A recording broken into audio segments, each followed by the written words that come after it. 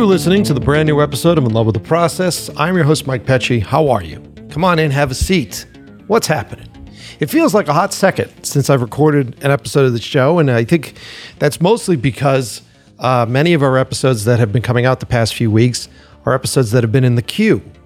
Your boy's been pretty busy between doing the Film Quest Film Festival thing this year and the multiple episodes of that, and then doing all of the Fujifilm Creator Series episodes. It's just been a hot second since I've been sitting behind the microphone. And I got a week ahead of me, man. I have 5 guests booked this week. So this week is podcast week, pushing our way into the holiday, into Christmas. I think on Thursday or something, Lance and I are going to sit down and do a wrap-up sort of Christmas episode, which I'm excited about. But it's been a minute. How are you? How are your holidays? How's your end of the year?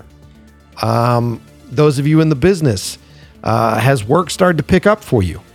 I mean, as loud as the strikes were, and as loud as the SAG strike was, has it officially ended?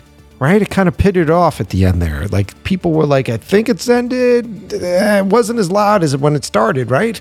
I think we're out. I think we're in the clear.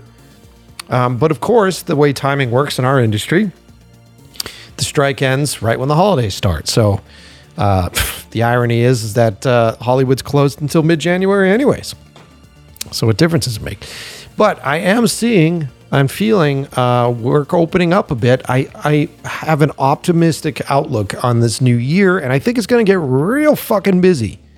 I think it's going to get really intense. So hopefully you're prepared. Hopefully you spent your time working on your craft a little bit. Maybe you're ready to rock. I hope so. I've been trying to do as much as I can. I'm always like second guessing my current work ethic, by the way, because I feel like maybe I got a bad work ethic now because I haven't had to work as much, or maybe I just don't have the craving to work as often as I did. Is that just the residue from COVID? Maybe?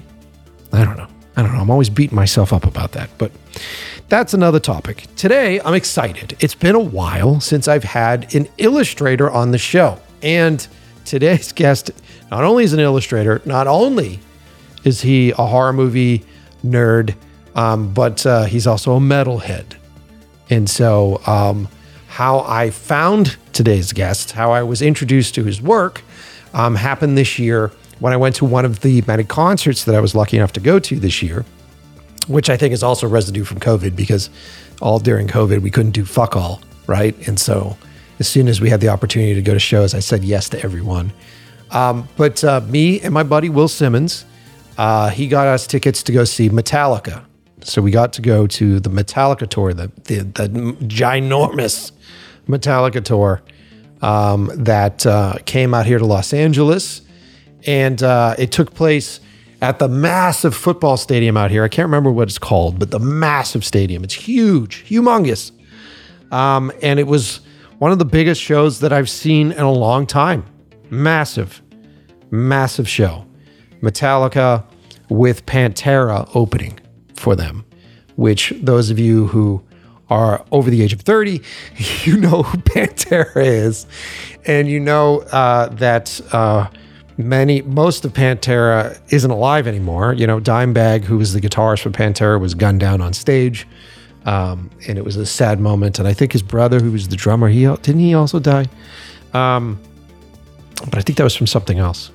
Should have done your homework, Michael, before you started to talk about this stuff. But it was an epic show. And seeing Phil come out, who's the lead singer of Pantera, and still have the pipes, still have the voice, and seeing Zakk Wylde fill in for Dimebag on guitars. And those of you who know anything about hard rock or metal, you know that Zakk Wylde is a legend in this world. And it was such a really cool fucking concert to go to, right?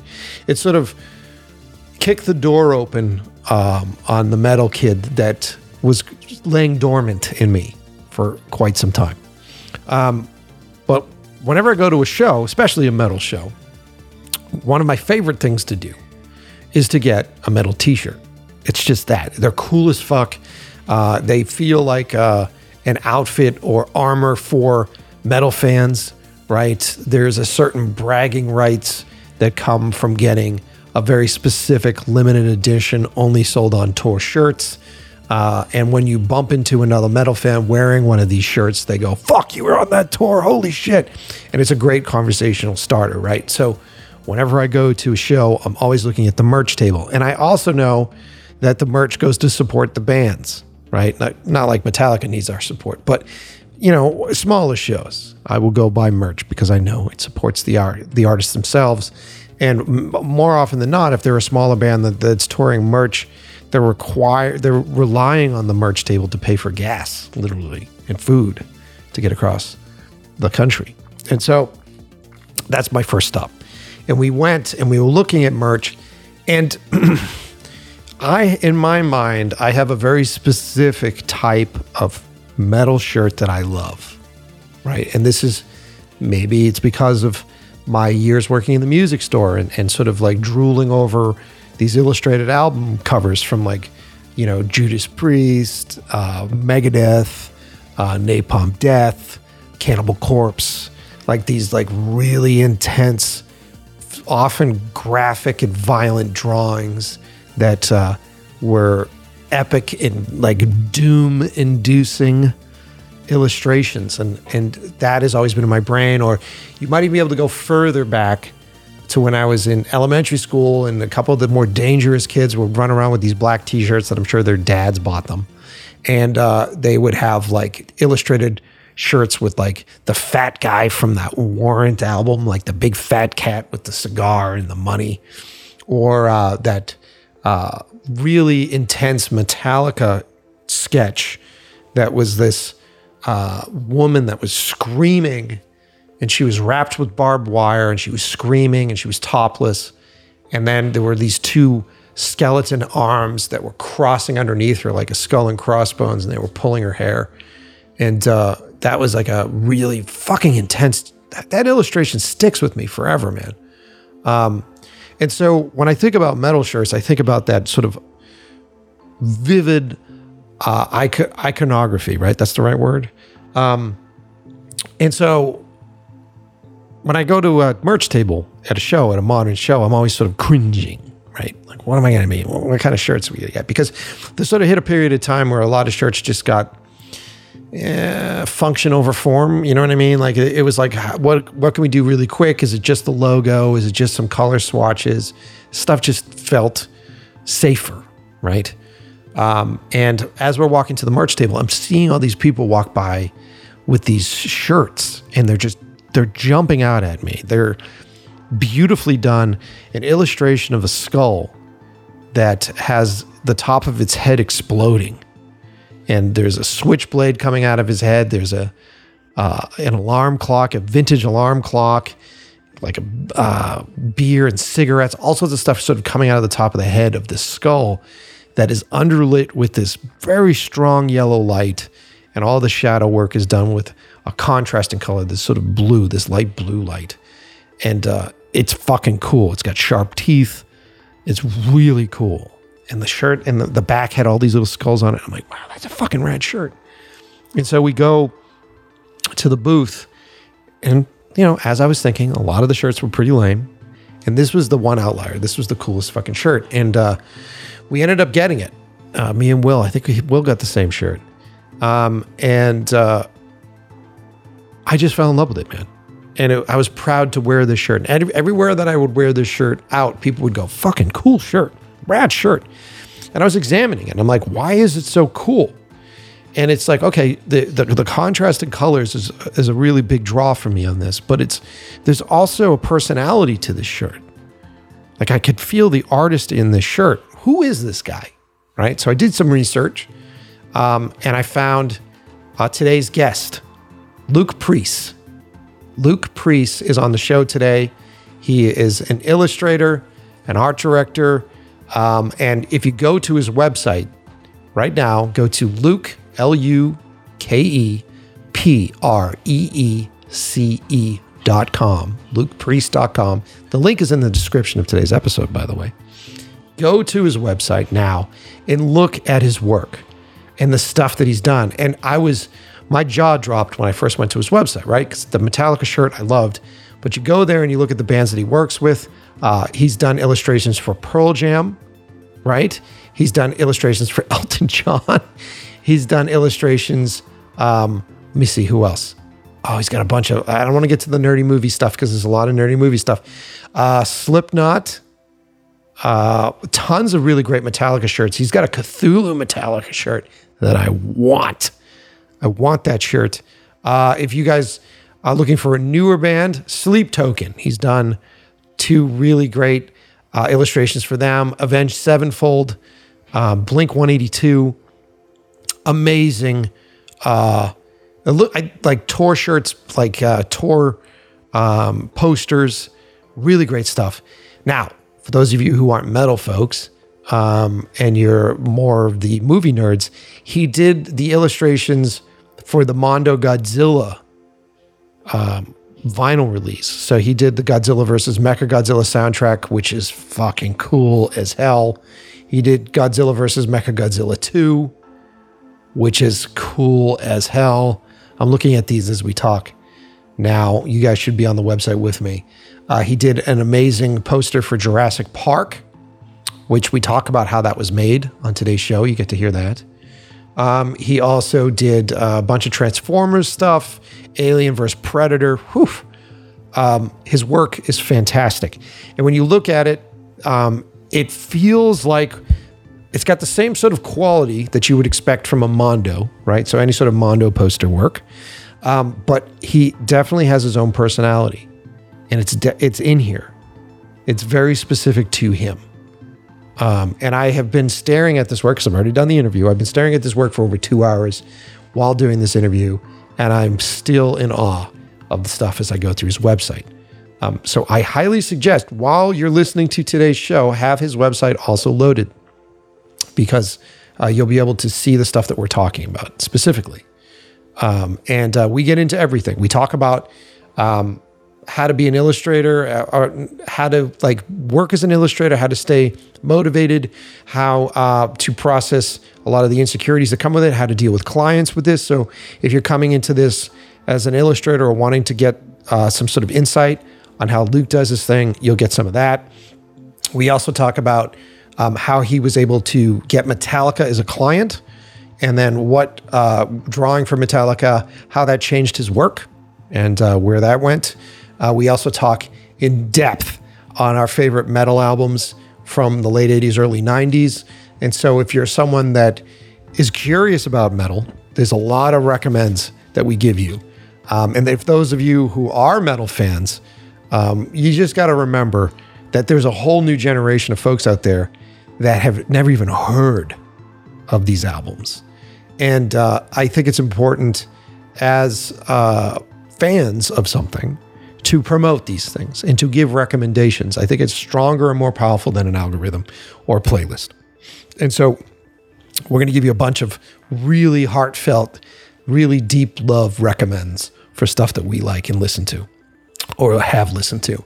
And so that's all loaded in today's show. But before we get into it, I want to thank everybody for following me on Instagram at Mike Pecci and following the podcast at In Love with the Process Pod. That's In Love with the Process POD on Instagram.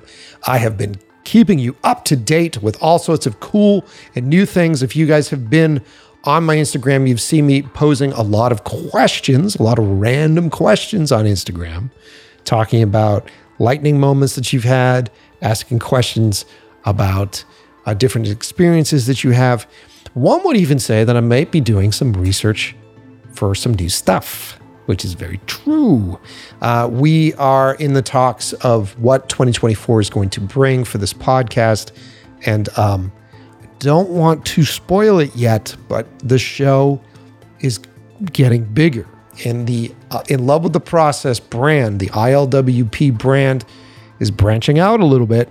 And we are going to be bringing you more content, more interesting content in the podcast format. So if you enjoy this show, there's going to be lots more for you to listen to. So make sure that you are subscribed to us on whatever podcast provider you use. And as we release new content, it will be released through In Love with the Process's RSS feed. Okay? So I just wanted to let you guys know all that. I don't want to go too deep in much of anything else because I think that's going to happen later in the week with Lance. So let's do it. If you're ready, and you're ready to go deep into the illustrated world of metal, you're ready to go deep into the illustrated world of movie posters and vinyl covers, if you are someone that is obsessed with detail, if you're someone that wants to finally get paid to do what it is that you want to do, what it is that you like, if you want people to hire you because of creating the work that you love the most, then today's episode is the one for you. So turn up those noise-canceling headphones, find a nice, comfy place to relax. Make sure you have Luke's website open so that you can go through it once again. Sit back, relax, and enjoy the brand new episode of In Love with the Process.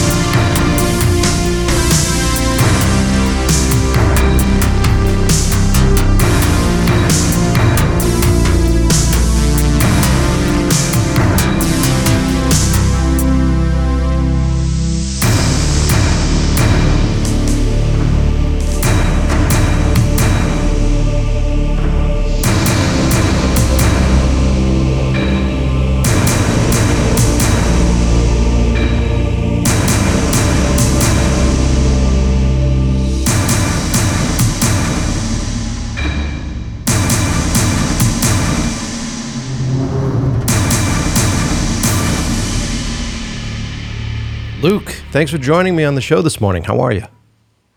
I'm good. How are you? Thanks for having me. Yeah, well, I mean, it's morning for me. It's like, what, almost nighttime for you over there? You're in the UK, correct? Yeah, it's 5 p.m. here now. So, yeah, it's dark and dingy and pretty miserable. So, yeah. To be expected. To be expected. I don't think expected. Yeah, I don't think I'd call people from the UK going, it's sunny, it's awesome. Yeah, it's been a very wet year this year, weather-wise. Like, we haven't had a very good summer. Like, normally we'll get like a few weeks of like, we'll get like a heat wave and stuff, but it's just been a bit, pretty terrible this year for weather. And because of the time of the year it is now, because we're in the winter now, it's like, it gets dark at like 4:00 in the afternoon. It's what I would expect. It's been a wet all the way around. It's been a wet year for most people. Like out here in Los Angeles, I mean, 2 years ago at this point, or I don't know. It's been fucking time travel, but we were at like the worst drought that we've ever been, and then it just pissed rain on us for like almost a month, and so now it's Los Angeles was like transformed from just like brown, and yellow hills to like Jurassic Park, where it's like, what kind of plant is that growing out of the ground? So it's been pretty crazy. Yeah, sure. Yeah.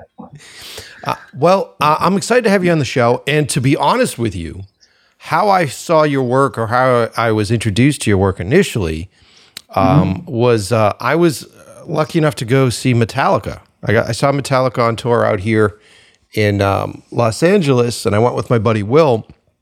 And I grew up a metal kid. I grew up a comic book kid. I'm a nerd with all that stuff. And so whenever I go to, yeah, I know, dude, I can't wait to get into it. Whenever I go to a metal show, for me, it's, I grew up like a young kid with metal t-shirts and metal tees and like super cool illustrations. And like, I remember the old, Guns N' Roses screaming, woman with like bone skeleton arms, like pulling her hair, like all that really, really fun, cool fantasy stuff.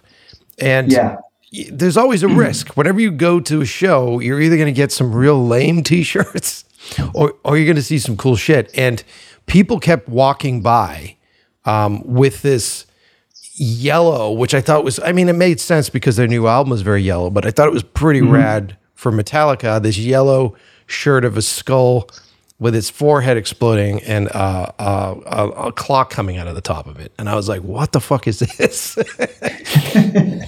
Yeah, that was, that design was one of those quick, we need a t-shirt before tour starts kind of jobs that came in last minute. And that t-shirt's been really popular. But yeah, it just kind of, it was like one of those things where, normally putting a piece of artwork together, I'll have like a month lead time to do it. And this was like, I had to churn that out in like a week or something. Are you happy with it? Are you happy with how it came out? Oh, yeah, I am. Yeah. Because it was one of those things that was like, oh man, what am I going to do? What am I going to do? I've got like a week or so to work on this thing. I think the guys that I work with, Probity, Chris, he just sent me a WhatsApp like, dude, we need the shirt for the tour. And I was like, okay, the shirt. Because I think a lot of the merchandise was just all related to the album. It was like the record artwork. And they just wanted something that was like, like an artist's interpretation, I guess, of what 72 Seasons meant to them. So I kind of looked at the sleeve. I was like, okay, well, they've got like this kind of the crib thing on the cover, the yellow color palette with all the stuff that's like kind of looks like it's sort of exploded out the front of the cot. So I was like, okay, well, Metallica likes skulls on stuff, so let's just do a big skull with all this stuff exploding out the top of it. And that was the image I had in my head. Quickly, like just roughed it out in like an afternoon. Sourced a load of reference for the things that are coming out the head. It's actually my daughter's alarm clock that I used as reference for that. It's super cool, man. It's super cool. So I just got all this stuff together, and then just churned out the rough. Came together really good. I was really pleased with how it came together. I kind of wanted to get that up lighting of the yellow in there because that was another thing. It was like we need to get the yellow color palette in there. So I was like, okay, well, let's get this sort of strong uplight of the yellow coming through. Yeah. And then obviously the tour happened, and because it was sold throughout Europe, and then obviously it's going to all the shows like in the States and stuff. Yeah. And I got a message from the guys saying, not the band, from like management and the merchandiser, saying that it's done really well. It's like the highest selling on the tour, which was just like, whoa, that's cool. I didn't, it just kind of shows you like this kind of quick sort of first idea thing that I just sort of banged out as quickly as I could. It's just like, it's almost like sometimes that first idea is the best idea. Like, man, you probably know this, like, because you're a creative person yourself. So sometimes you can like overthink an idea. And I think that's a really good example of an idea that came together really quickly and it did well. So. Yeah, man. I mean, it's always that case, right? So it's like, it just seems like the less time that we have to overthink something and the more sort of guttural it is, there's a reason why we're feeling something gutturally, and if it translates well. I mean, when I look at this image now, and I'm looking at it, for those of you listening, you should go and check out Luke's website. The link is in the description of today's episode. You might want to be. I know you're sitting at home in your underpants listening to this episode on your phone, so you can scroll and listen to a podcast at the same time. So you might want to just scroll through as we sort of talk about a lot of this stuff, because you could see the image that we're talking about. And I think the thing that really stuck out to me first and foremost was the contrast in color. It was that blue and yellow that like just really fucking popped off the t-shirts. And then it felt like a playful take on what I considered to be a metal t-shirt, which is usually a skull and all that kind of stuff. Yeah. And it just felt playful to me. Sure. Well, instantly when I saw it, I was like, "That's the shirt." Yeah, dude, 100%. And it's why I asked you. It's why I asked you on the show. Thanks, man. Yeah, no, it's cool. We went to see them at Donington at Download Festival, and it was cool. They kind of looked after us. We got snake pit passes and. That's cool. Got to watch them from like the middle of the stage. It was cool. Hetfield was just there in front of us, just riffing away. It's like, whoa, this is crazy. Dude, that's cool. That's really cool. And it was just like, because my wife was with me and she was like, your shirts are everywhere. Like there's like, almost like 100,000 people in a field and there's just every five people, there's a shirt with that skull on it. It's kind of surreal. Yes, it's, I'm a massive Metallica fan, so if someone had told me this like when I was 13 years old, I would have been like, what? That's not a thing. That's, that's not, it's just the sort of thing you just don't think it's going to happen, Well, I assume, okay, so let's start at the beginning with you, because I assume that like, however your roots were, did you go to art school? Like, how did you get started with illustration? Well, most artists would probably say this, but yeah, as a kid, just always drawing away. Yep. It was always art and music. That was like sort of my creative outlet as a kid. So I played guitar a lot in bands. Oh, cool. And did illustration on the side, and did graphic design as a day job. So that's kind of how I got started. This would have been like. When I was starting working as an illustrator, working as a graphic designer first, that was a bit in like sort of late 90s. And it was all just like early versions of Photoshop and Quark Express and all that good stuff. Just sort of boring kind of like layout stuff for design agencies. And then doing the band stuff, and then just doing like illustration on the side as for my own bands. For friends' bands, it was that, I think a lot of artists that work in this scene have very similar stories. A lot of them I find were in bands or did artwork for their band and friends' bands. Yeah. Sort of more like a kind of underground scene, I guess you'd call it. Yeah. And then it just kind of just kept building. Like I just kept doing it as like a side hustle. That's just kept building and building and building. And then, the jobs got a little bit bigger each time. And, Metallica was always something I really would have loved to have done, but I had no clue how to even get in and find out how to do this stuff. Like it was just, I can't really remember how it came about. I think it's just you do gig posters for smaller bands, and then I think maybe those slightly bigger bands maybe see that artwork, and then it kind of comes about that way. And I was always at gigs and stuff, so I was always just like, without realizing, like networking with people just by like talking about music and talking about art. And, it's just like, I was very much in the scene. Yes. Yeah. So, and I've been like that since I was a teenager, and I'm like 43 now. Yeah. So I managed to sort of, the kind of illustration just took over gradually as I got older. And then it probably wasn't like, I reckon only about the last sort of, I don't know, like 5 or 6 years, it really started to take off. Was there an illustration that you think, because I assume, I mean, you just talked about how, you were sitting at a massive concert. I mean, at the concert out here, it was at the big football fucking stadiums. It was like huge. And it was, your t-shirts were everywhere. It was just littered straight across the place. So I assume that, one would think that either Metallica or Metallica's management or someone saw one of your t-shirts on, for some other band, right? Was there an illustration that you think you did that really threw everything over the top for you? Well, no, I think the way this came about was I did a Q&A on Instagram, and somebody asked the question: Is there a band or whatever? Is there something that you've like dreamed of working on? And straight away it was just like Metallica. I would love to work with Metallica. And then some guy who had done some work with them said, "Shoot me a message. Let's talk about Metallica." I was like, "What? What's this?" And then it kind of just like went from there. He was a fan of like other work that I'd done, like older work. I think this guy had just been like following me for a while and I didn't realize it. And that was it. And then the first job I got was And Justice for All, the 30th anniversary of And Justice for All. So cool. That was the first job, and that was like when I got that job, I was like, this isn't real. Like I didn't believe it was happening until it was actually out in the wild and people could see it. And it actually got posted up officially via, Metallica's official channels and stuff.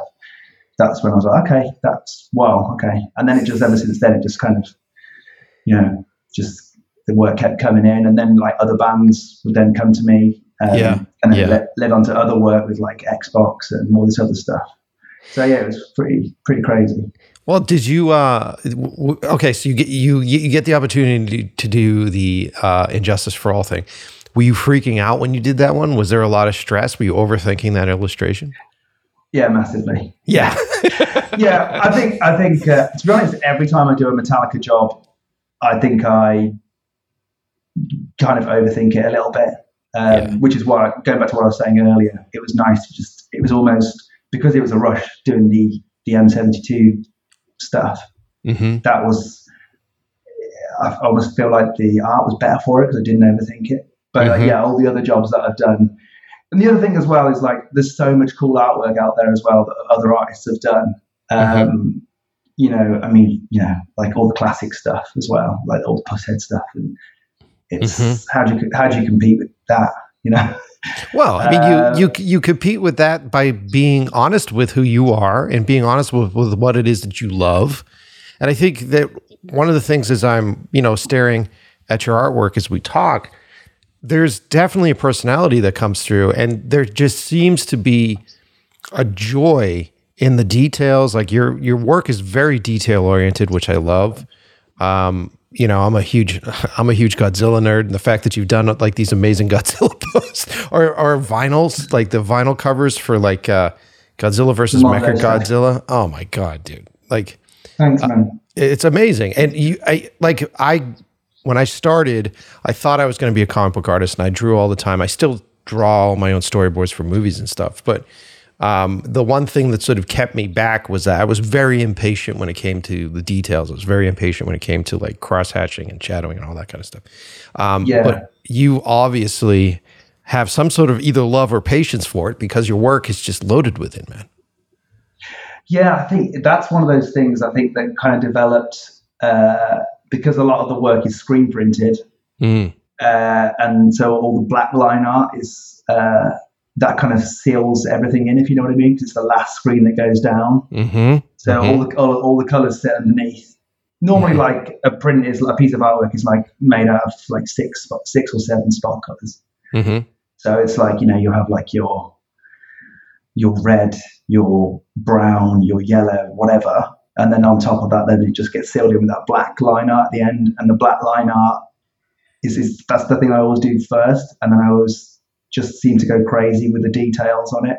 I kind of wish sometimes I could just like hone it in a little bit and like not go so crazy, but I think it's because I just want that. I want that the finishing, the screen print to feel really, because they're quite large. The prints are quite large, so I kind of want people when the viewer is looking at it, they can see the detail up close. If you know what I mean, rather than like when they just get up close, it's just like, there's not much to look at. I don't know. It's kind of a love-hate thing. And I think I have with that. Well, but dude, it's like the reason why I love illustrated posters, and the reason why I love, whether it's concert posters or T-shirts or I love illustrated movie posters for the same reason, is that what it does is that you're taking someone else's work, right? You're taking like one of my films, or you're taking Metallica's music, and then it's being processed through you. It's being processed through your perspective, your brain. And so what it seems to be is like when you look at an artist coming up with something like this, it feels like you're finding what it is that they love, what they're fixated on. And then with the level of detail that you do, it's like almost like through a fucking microscope, which is really fucking cool, man. Like it goes through the process of being like, hey, there's this one sequence that I love in this movie. I think of, what the fuck was the movie? Frazetta did a movie poster for Clint Eastwood, and he was like stepping out of a bus. It was like a crashed bus, and he had a woman that was like a very Frazetta pose. This woman was sort of holding onto his leg, and Clint Eastwood, it was like a downward angle, and he's like standing above. I think he's got a gun in his hand or something. Okay. And that scene's not in that fucking movie. And you look at this thing, and it elevates it into this sort of epic, larger than life, bigger than the film could ever be on its budget, scale and scope. And the details in that, like you said, you lean in closer. It isn't just like, it isn't just like a swatch of color. It's not like an impressionistic kind of thing.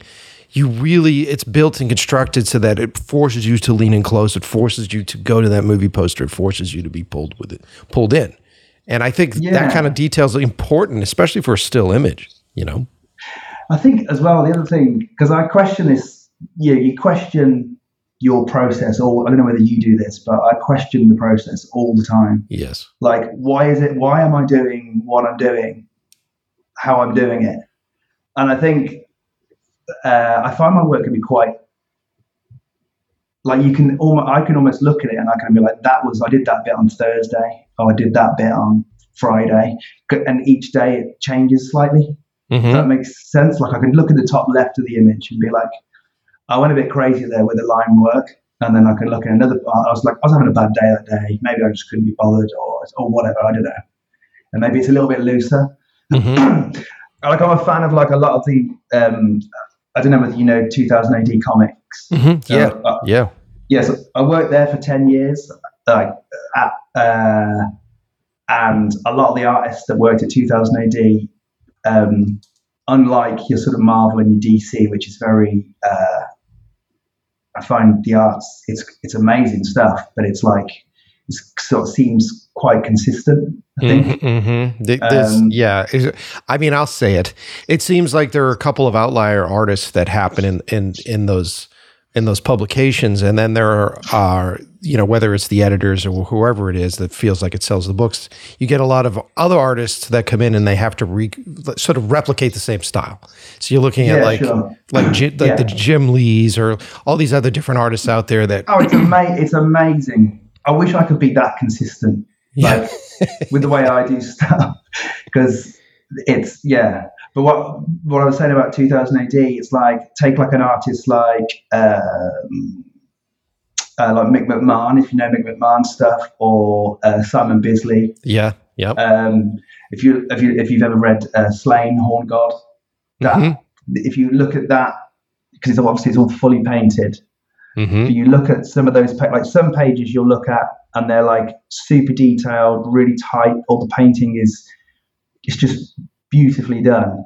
It's all beautiful, but then you get like towards the end of the story, and some of those later pages, they're looser, or it's like he's just put his brown wash down over his pencils, and he's just added some highlights in because he just hasn't got time that day to finish that page, maybe. Yeah. But it's like he could have gone back and overworked it and matched the earlier pages so everything's consistent throughout the whole story. Yeah. But he doesn't. He kind of leaves that page loose, and I love that. Yeah. And I love. That's what I like a lot about a lot of the 2000 AD stuff. is that kind of artists sort of seem to have a lot of freedom, I think. And I think maybe the way I work, because I worked there for so long, I actually worked there as a graphic designer. I wasn't an illustrator while I was there. I worked there. Cool. So I was putting the graphic novels together, doing like logo designs for the characters like Judge Dredd and other stuff. That's rad. That's rad, man. So it was cool, but I was just surrounded by all this amazing artwork all the time. So I think subconsciously that stuff sank into my illustration work whilst working as a graphic designer. And then when I came out the other side of it, I think that's kind of, without realizing, that's where some of my, if you want to call it influence or whatever, maybe that's where it comes from. Yeah. Well, I'm always fascinated by the process, especially when you're talking about comic books. And I've had multiple comic book artists on the show, and I'm friends with like Ben Templesmith, and he was an interesting person to talk to about this because, you know, he originally was brought on to replicate an artist's vibe and look. I forget the artist that he was replicating, but he was brought on to replicate that person. And then he slowly was working in his own vibe and his own style. Mm-hmm. And then when you look at his work, it's very simplistic now. And it's like if you go back and you look at like 30 Days a Night, or even his like Welcome to Hoxford, all those different books, he'll have like some beautifully illustrated or some very detailed oriented covers or some detail oriented panels. But then he'll have stuff that just seems like very simplistic pencil lines and a whole lot of color work in post. And I talked to him about it. Sure. And I was like, man, how come some of your stuff is more detailed than other stuff? And he goes, you know how much a fucking comic book artist makes per page? He's yeah. I've got friends that do the same. Yeah. He's like, I have to be able to turn this shit out pretty quick in order to make money on it. And you're like, oh, right, the commerce behind this thing. Yeah. Yeah, but the ones that are clever are the ones that the artwork is stunning, but it's so simple. Because they can just churn the pages out so quickly. Yeah. I'm just trying to think of an example of that. Like someone like the artist Jock, who does Batman. Yep. It's beautiful work, but he works so loosely and so quickly, I think, if you actually look at the way he does stuff. And so sort of effortlessly. It's beautiful work. But yeah, it's like, it's the line art is there's not a lot of, there's like broad brushstrokes and then just refined stuff with like, you know, kind of sharper line work. Quite simply, there's not a lot of hatching and stuff, and it's kind of become his style. Probably just over the years, it's just naturally just comes out of him in that way. But it just works out that he can probably churn it out quite quickly, I'd imagine. I mean, I'm sure it takes him a while to put this stuff together. But yeah, it's like for me, which is why I'd never do. People have said to me before, you should do comic art. I'm like, I'll do covers, but I'm not doing strip work because it'll take me forever, and I need to pay my mortgage. You know, it's kind of like I need to put shoes on my kids' feet. Yeah, you know? man. It's also like, you know, it's pretty intense, man. Like I sympathize with it because when you're making a movie, it's the same deal, right? Like I have a lot of other friends that are photographers and a lot of other friends that do work that they can turn it out pretty quickly. So you'll sit down and do something and it'll take you a few weeks or, you know, a couple of days. And I'm always jealous of that shit because when you're talking about trying to get a movie off the ground, it could be 7-8 years, 8 years of fucking time. I've checked out some of your stuff, man. It's really cool. Thanks, dude. I watched 12 km. Yeah. 12 km. Yeah, it's really cool, man. Thanks, watched that today. Thanks, man. And I'm a massive Killswitch Engage fan. Oh, cool! Well. Yeah, I did most of their videos. Yeah. So I was like, shit, he did all their videos. Like, yeah, I fucking love that band. Like, I've seen them so many times, like over the years, like back like when Howard was in them as well. Yeah, back in the day. Yep. Yeah, man. Yeah, they're a great band. Yeah, they're awesome. I'm a metal kid, and that so like, I think at the time there was like a big like when they were huge. I mean, they're still a big band, but like when they were huge, I guess it was like kind of end of Heartache era. Yeah, it was like that era. There was like a lot of like emo bands, you know, around that time. Bands like The Used and I don't know, My Chemical Romance and all this kind of stuff going on. And that record was just so metal in the middle of it all. And I just loved them for it. Because, I grew up on like Metallica, Megadeth, Slayer, Pantera. Me too, man. That was all when I was a teenager, that was my soundtrack. Yeah. Faith No More, Machine Head, all that kind of stuff. Dude. I still listen to that now. I'm trapped in the early 90s. I have this conversation all the time. I listen to new bands, but I always go back to like Arise by Sepultura or KSAD is like, I put that on pretty much most weeks when I'm working. It's like, those are my records. Those are the t-shirts that I wore when I was a kid. Yeah. So, I was the same way, man. So when I was younger and I didn't get into art school, I was also working in a music store. And so I loved music. I love introducing people to music. And I thought that I was going to become a radio DJ. And I realized that was a dumb career choice to go to. Right. So I ended up falling into film. And then it came around that I ended up becoming a music video director. And my old partner at the time, he was in a pretty big hardcore band. And so we had access, which was crazy. And so then I found myself sort of thrust in the world of music that I listened to when I was a kid. Kill Switch Engage. There's this, I think I've told the story on the show before, but I'll tell it again. I remember I was sitting around watching MTV2, and I was a young, arrogant, recent graduate from film school, and they had one of their videos come on. I think it was off of the album before End of Heartache, and a video came on TV, and I was like, man, this video sucks. Like, I was really upset about it. And I was sitting there with my friend, and he goes, well, what are you going to do about it? And I go, I'm going to pitch them. I'm going to pitch them on a music video. And I had never done I had never done music videos before. And so he goes, well, how are you going to get in touch with them? I go, I don't know. So I went on their website. And because I had worked in the music stores before, I knew about A&R reps. I knew about the reps that were out there promoting stuff. Okay. And so I go, well, who's the A&R rep? And so I found the A&R rep on the website, and then I went, I'm just going to call, because I think they were at Roadrunner. And I was like, I'm just going to call Roadrunner. So I sent an email first, and I wrote an email that said, like, I was watching the recent Kill Switch Engage video. It sucked. And then I went through the process of telling them, like, I would do a different music video. I would do it this way. I would do this whole bit.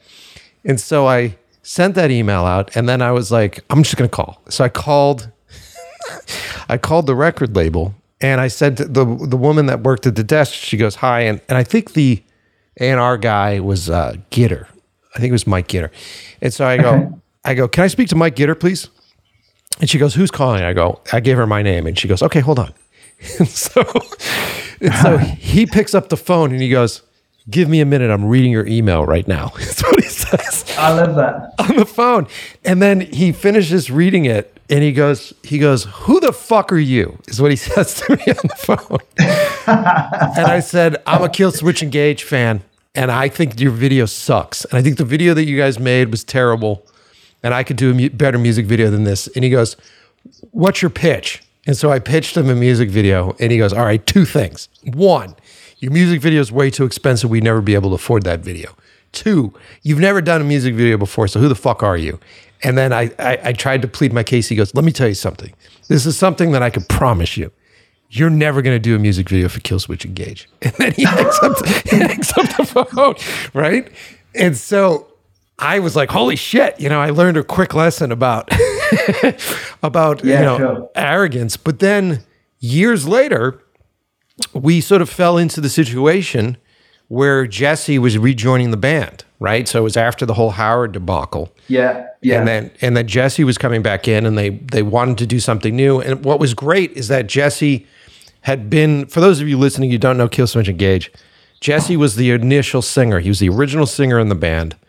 And they came to some sort of disagreement. I think it was a creative disagreement, and Jesse left the band. And he left the band, and then they hired Howard, and then they became massive. Yeah. So when Howard, there was some sort of thing that happened with him, so he got essentially booted from the band, and the band went out, and they were doing a casting call for new lead singers, and they saw like a bunch of everybody that came through. And Jesse was like, I'd like to throw my hand in the ring again. And he went out of his way to get down and just audition again. And it was a huge thing for him because Jesse's a specific type of singer, and Howard is like this big black dude that has like the craziest pipes. Like he has this ability to serenade and sing at these high levels, you amazing. know. And so he always kind of reminded me of like he had kind of like a Mike Patton thing going on. Yeah. Yeah. Where he kind of does this kind of, that's very Mike Patton. It's very like Angel Dust era Mike Patton dude. to me. Yeah, dude. And so he could get real high. And I talked to Jesse about this. Jesse was like, I was really insecure because I can't sing at that level. Like he had to go train and sort of pull his voice up to get to that level. And so, oh, really? Okay. Yeah, dude. I think Jesse sounds amazing. He's amazing, dude. But it was come on, like you're rejoining a band that you started, and there was a, you got fucking Mike Patton. You know what I mean? You've got someone at that level that sings at this high level, where the band that you initially started was kind of like a, like a screamo, like metalcore kind of vibe, and Jesse was big into that, and so. When we got brought in and I got to meet Jesse, him and I got along really fucking well. And when we were talking about it, he was so full of excitement because he had a second chance on life. He had a second chance in this band that he could really make the most out of. And I'm not saying that the rest of the band, I think, was a bit more callous about it. They had done a bunch of music videos and they were kind of like, whatever. And Jesse came in with this vigor. And he was like, no, dude, it's my chance and it's going to be awesome. And it's going to be great. And so I feel like we made some of their best music videos. Like we did the Always video and In Due Time and all that stuff. Yeah, I know the videos. I know them. It's great, man. It's really cool stuff. And that's a cool story as well. Well, the funny part, cool story. To wrap it up, the funny part is that years later, we got an email from Mike Gitter going, these are the best music videos that Killswitch Engage has ever done. I don't think he knows. I don't think he ever made the connection between that arrogant kid that called him on the phone. That's funny. Yeah. That's funny. Sometimes though, like you kind of need someone to tell you like, you can't do that thing. Yeah. Then that's like motivation to be like, no, I'm going to fucking do this thing because you told me I couldn't do it. There's a little bit of that there, maybe. Yeah, man. Yeah. And then you start to realize how small the world is and the metal scene is, and how, I think when I first started doing music videos, I had grown up obviously in the late 80s, early 90s. And so you hear stories of like Ozzy biting heads off of bats and fucking, Guns N' Roses hammered and drunk all night, or like even like, Typo Negative and like all this like crazy shit. As a fan, you just assume like, holy fuck, right? And then you end up going on the tour buses of Fear Factory and shit, and you're like, okay, it's gonna be nuts when you go in there, and then you walk on the tour bus, and it's dudes playing PlayStation. You know what I mean? And you're like, oh, you guys are just a bunch of nerdy dudes, and you realize that that's the whole scene. It's just a lot of really nice guys that are really nerdy, and they love all the same shit. They're all fans. They're all fans. Like I'm a fan. You're a fan. Yeah. I always think that it's that kind of like nerdy fandom thing. It kind of there's this crossover, I think, with creative people in that scene, definitely. Yeah. If you're an artist or you're a musician or you work in film or whatever it is, they're all the people are very like-minded, I think. The people that I've met are anyway. Yeah. No, but it's super cool, man. And then there's nothing.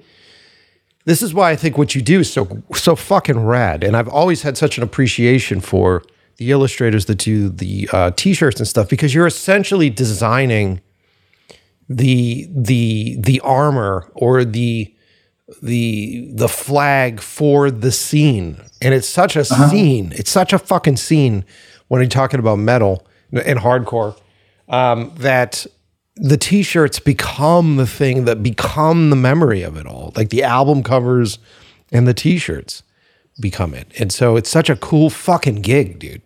it's weird. It's that classic case of, I think all creative people want to like do things on their own terms. I think I spent years working as a graphic designer for other companies. and then always thinking like, I just want to like draw cool shit for like, I don't know, for like video games and for bands and whatever it might be. I just want to draw cool shit and kind of come up with the imagery myself, not be told by like a room full of like cooks that are like just saying like up a bit, down a bit, left a bit, make it blue, make it red. It's just like, I want people to come to me and ask me to do a thing for me because I'm doing it, if you know what I mean. So it's kind of nice to kind of be able to do that. And yeah, I guess like growing up, it's weird. It's like, I don't know if you're probably the same, but you just pour over like the album covers. Like for me, Chaos AD, I think by Sepultura is like probably like one of the best record sleeves ever. Yeah, it's amazing. Like, is it Michael Whelan, isn't it? It's just absolutely stunning. And then you realise, like, oh, he did a Rise. Oh, and he did Beneath the Remains as well. And then he's done all this other stuff as well. That all that stuff is like, I think it's kind of in my subconscious when I'm working on stuff.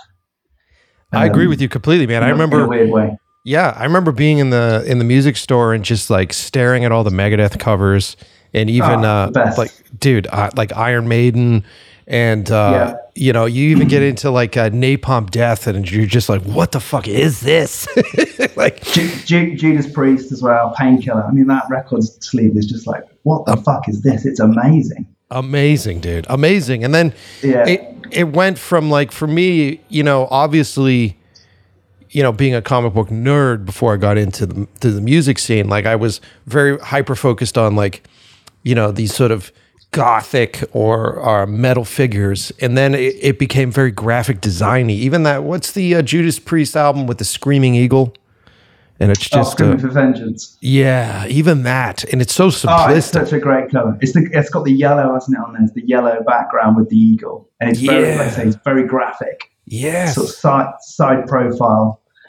Right. Yeah, and there's so much movement to it as well.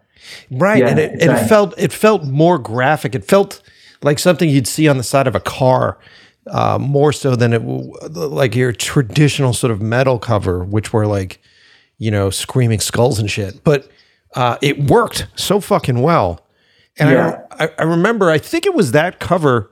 It could be. I might be making this up, but it was that cover that influenced me when I was pitching Fear Factory. And I remember it was the same thing in the music video world, right? So when you're doing music videos, especially at that time period, late 90s, early 2000s, everybody saw fucking Fight Club. And so every video had to have some sort of swinging fluorescent light, on the ceiling. Yeah. And, anytime you talk to any musician, they were like, it's got to be green. It's got to be black. It's greens, and I'm just like, and I remember I was pitching Burton from Fear Factory. And I said to him, like, I see aqua blues and yellows and yellow. And he's like, yellow? And I go, yeah, yellow, dude. Aqua blues and yellows. And he's like, that's not metal. And I go, yeah, it is. It's totally metal. He's like, well, why is that metal? I go, because you're going to fucking make it metal. Like the fact that it's going to be in your music video, it will make it metal. And I remember we went back and forth for quite some time. And then we finally shot that piece. I think it was Fear Campaign. We shot that piece and it was just so vibrant and so colorful.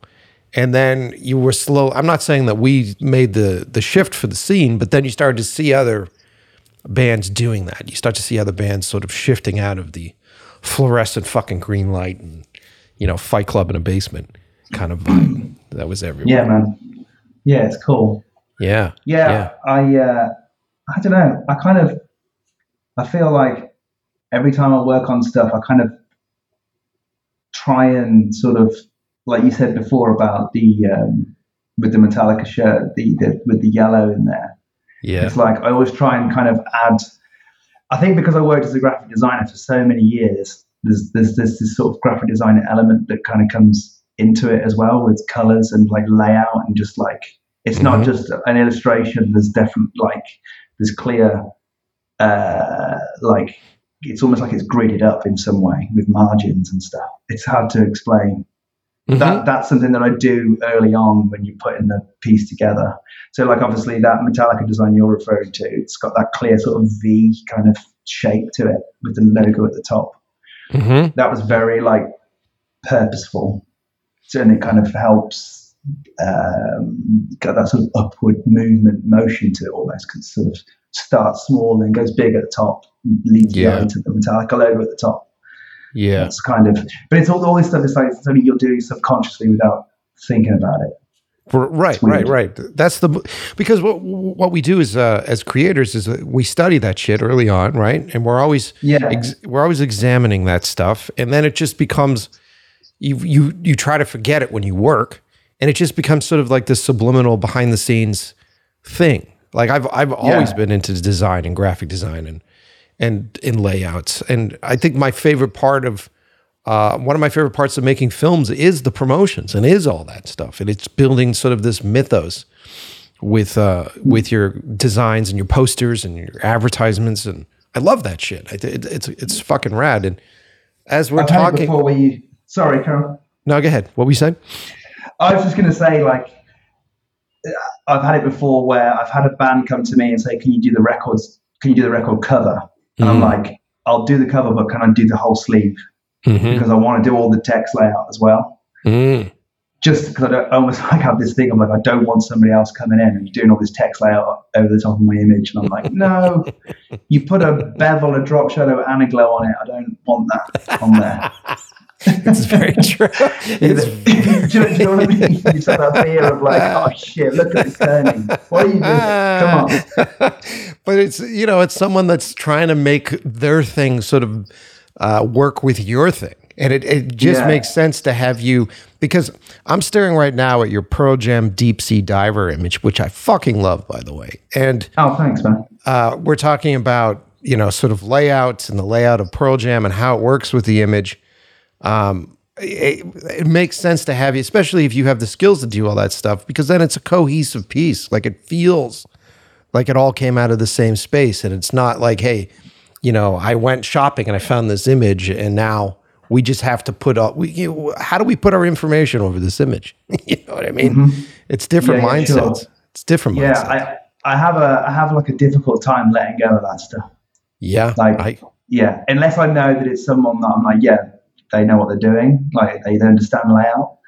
Or sometimes, like if it's the actual band, I'll just be like, oh yeah, we'll just sort that out. I'm like, no, I'll just, it's fine. I won't charge you for it. Just like, I'll just do that because I just want it. I want it to be right. If I'm putting my name to it, I want it to be right.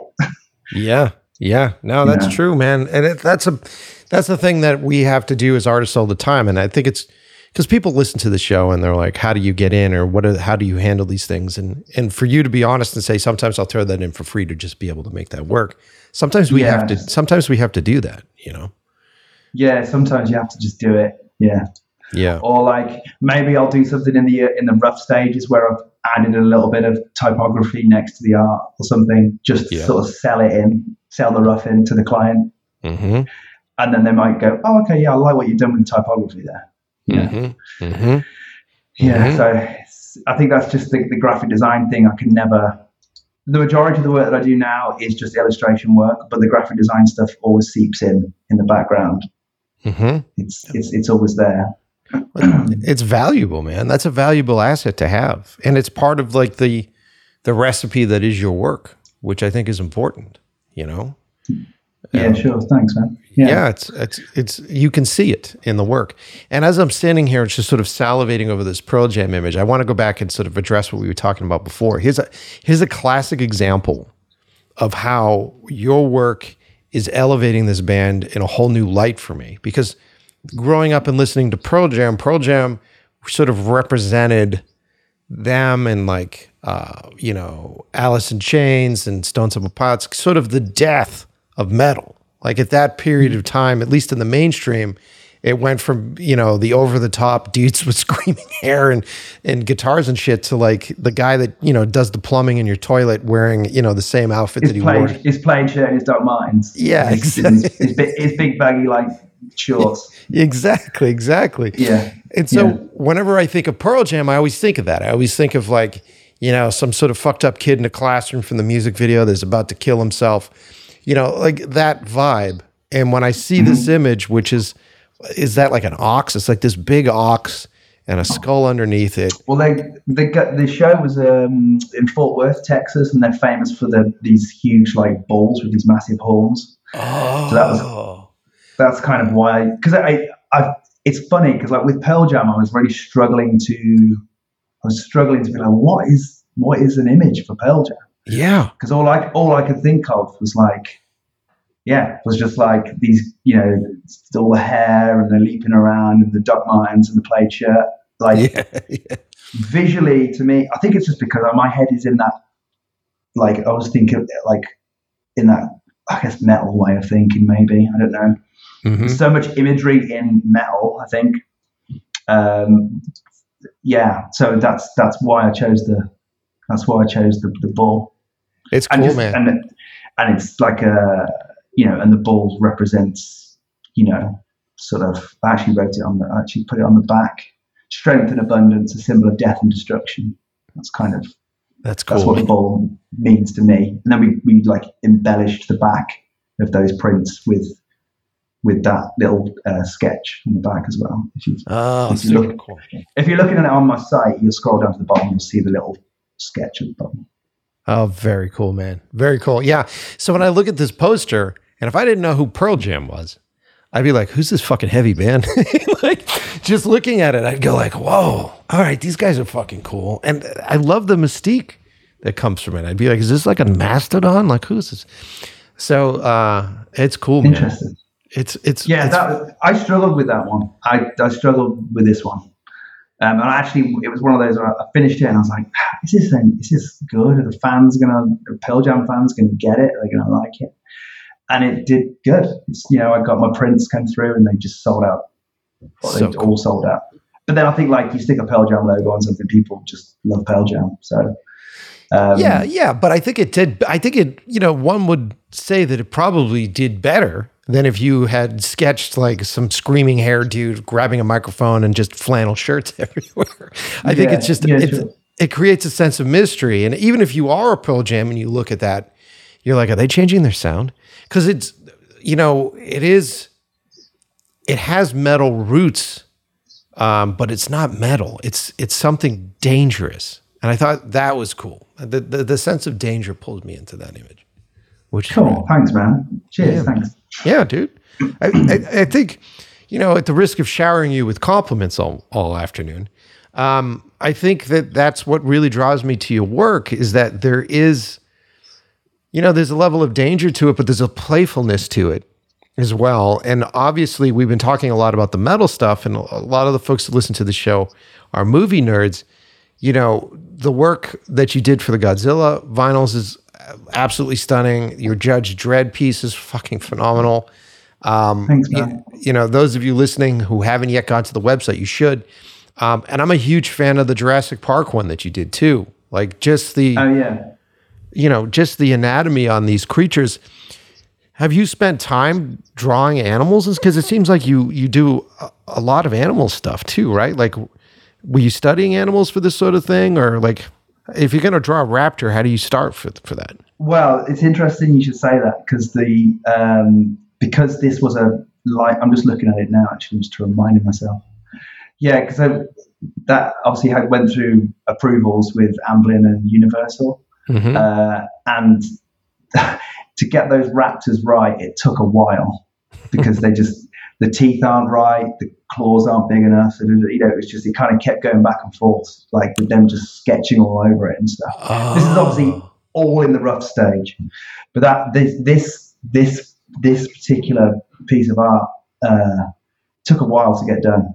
Just to get the raptors right. They were very protective over how the dinosaurs look.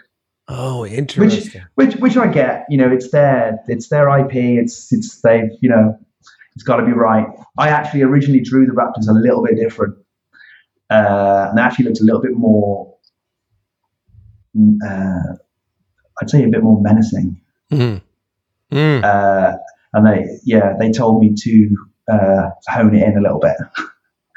So that's fascinating. I think I did it. I think originally I drew them like maybe a little bit too metal looking, maybe. And and it's fine. Like it is what it is. That was an interesting one to work on. It's Jurassic Park. I mean, sure. It's kind of a dream gig to do. So.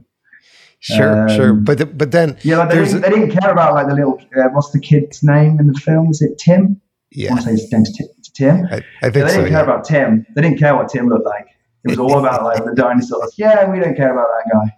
Like, well, which I thought was really fun. I thought was really funny. They just didn't care about the actor. They just cared more about the how the dinosaurs look. They know what the draw. They know what the draw is, man. They know what the deal is. Come on. Yeah. Well, there's a skill that comes with being able to be an artist that is taking notes and is, doing revisions for clients. I mean, that's there. Like, how do you? Because I know that when I was younger, I would take notes, and oftentimes it would be an ego blow. And when you're very young as an artist, you're sort of fighting that imposter syndrome, which is fucking rampant. And, getting feedback or getting notes or someone not liking your initial idea is definitely an ego blow. How do you process that stuff? I'm not too bad with it. I worked in, I spent a few years working in video games as well, which I haven't mentioned, but that is like that's designed by committee, working in games, and which I just got burnt out on the. I still enjoy working with video game companies, creating like one-off images for like marketing material and stuff like that. But actual being on game dev, in game dev, is quite. Yeah, that's as far like you say, imposter syndrome. That is definitely. So I didn't have the best time. So with that, I guess is what I'm trying to say. Whereas now it's not too bad because it seems like most things that I pitch in the rough stage seems to get approved. Do you think that's because you now have a track record and reputation? Like they're like, hey, this is the dude that does Metallica's fucking shit. You know what I mean? Do you think it? Maybe. I don't know. I mean, it still happens. And to be honest, like I question myself like all the time. Like I've got the stuff that goes out, and I'm like, I don't even know if this is. I'm almost like trying to outdo the last thing I did every time I do something. Yeah. So I'm kind of my worst enemy. It's like, is this as good? Is this better than the last thing I did? Yeah. Yeah. So I do it to myself. I kind of almost like don't need someone to tell me. I do it to myself. It's very rare that I'm like 100% happy with anything that I put out, to be honest. That sounds really bad. But like, I'm always like, it's like it's the classic, when is a thing done? When is it done? Yeah. It's not done, is it? It's like, never. I can look back at old Metallica stuff and just be like, yeah, I could do that completely differently now. Yeah. But it took me a while to get, my mantra is like, once I hit a point with anything, whether it's a film or if it's a podcast episode, I just go, I'm going to give myself a certain amount of time. And then in that amount of time, I'm going to do the best I possibly can do. And then I call it. And there have been times where people will go back and watch my older stuff and someone will say, hey, would you consider, retouching this or going back into that? And I go, no, it's fucking done. Like it's done. I'm finished with it. I don't want to go back down that path because, we torture ourselves for whatever time that we give ourselves to do it, right? Like there's 100 different ways to do this. If I shave 5 frames off of this cut, then this will be like this. Or if I watch it for the first time 6 months later, I see it in a whole different way and I would have done this differently. But you just have to, for your own sanity, be like, it's done, it's finished, it's great. There are good things in it. It may not be the most perfect thing I've ever done, which I hope I never get to because then I should quit. But it's done, it's finished. And I learned so many great tricks and techniques from it. And then when you have enough distance on stuff, like I'll go back and I'll watch, early music videos and shit that we've done. When you have that much time, like 10 years, 15 years, you start to celebrate all the errors and the mistakes and stuff that are in it, because it's almost like a timestamp for you as an artist at that time period anyways. And then you start to recognize sort of the youthful vibrance that comes from experimenting that way. And like, look at what we came up with accidentally. That's so fucking amazing. Instead of being in sort of the rigid, experience sort of mindset that I'm currently in. So yeah, man. Yeah. You can't beat yourself. Like, most work that I do now is obviously it's all like client work now. So I don't really have time to sort of do my own stuff, I guess. Yeah. Because I'm always just like, when I'm working on something, it's normally for a client. And I think, and because you're always like, you've always got a deadline to, a deadline to work to. Yeah. It's like that in a way kind of just makes you, what's the word I'm looking for? I don't know. It's like it's got to be done because that's it, and walk away from it, which I'm definitely better at now. And for the most part, I say like I'm rarely happy with anything that I do. I am happy with stuff that I do. It's just like maybe when I look back, like a few years later, I'll be like, oh man, I do that differently now. Right. But then I guess that's what being creative is. You kind of evolve and you change, and what you were doing 5 years ago is different to what you're doing in like now. 100%. And we're always like, my color palettes change all the time. Like at the moment, I'm just like into the color red for some reason. It's just like it's going into everything. I'm like, why am I just using red? It's like I'm in my red phase. And then in I don't know, another year I'm going to be, purple's the color that I like using. I don't know, it's weird. I think you just get into this little cycle of, the obsession. One would even say obsession, which is cool. Yeah. That's kind of what you want though, man. You kind of want that from your artists when you see, just it requires a certain level of obsession to get that kind of detail and to get that vision and to get that perspective on something. And as I complain about this all the time on the show, but as we push into a period of time where, with algorithms and everything else, and we're not really getting personal perspective, I think having that perspective, having a curated thing, having like someone that is obsessed with a specific way of telling a story is refreshing, because it's floating to the top of this, algorithm foam of content that exists everywhere right now. And I mean, that's why I wanted to have you on the show, because I think it's important to celebrate that kind of obsession when you see it, Oh, thanks, man. Yeah. It's a strange. It's it's like, I was thinking about this the other day. Like everything just sort of seems to revolve around the algorithm, doesn't it? Like some people just get like really obsessed with it. I try and ignore it now. I just ignore it all. It's like, it's like Instagram used to be a really great way of discovering new stuff, and it still is, but it's like, and then the stuff that you follow you don't see anymore. It's weird. It drives me crazy. The stuff I want to see I can't see. It drives me crazy. And then it's like just keeps showing me all this shit that I don't want to look at. Dude, it drives me fucking nuts, man. Like I have this year, what do we almost 150,000 followers, and these are people that genuinely follow because they want to see stuff. They like the stuff. That's why I follow someone. That a person does 4 or 5 posts, and I'm like, I'm fascinating. I like how this thing's curated. I'd like to see more from this person.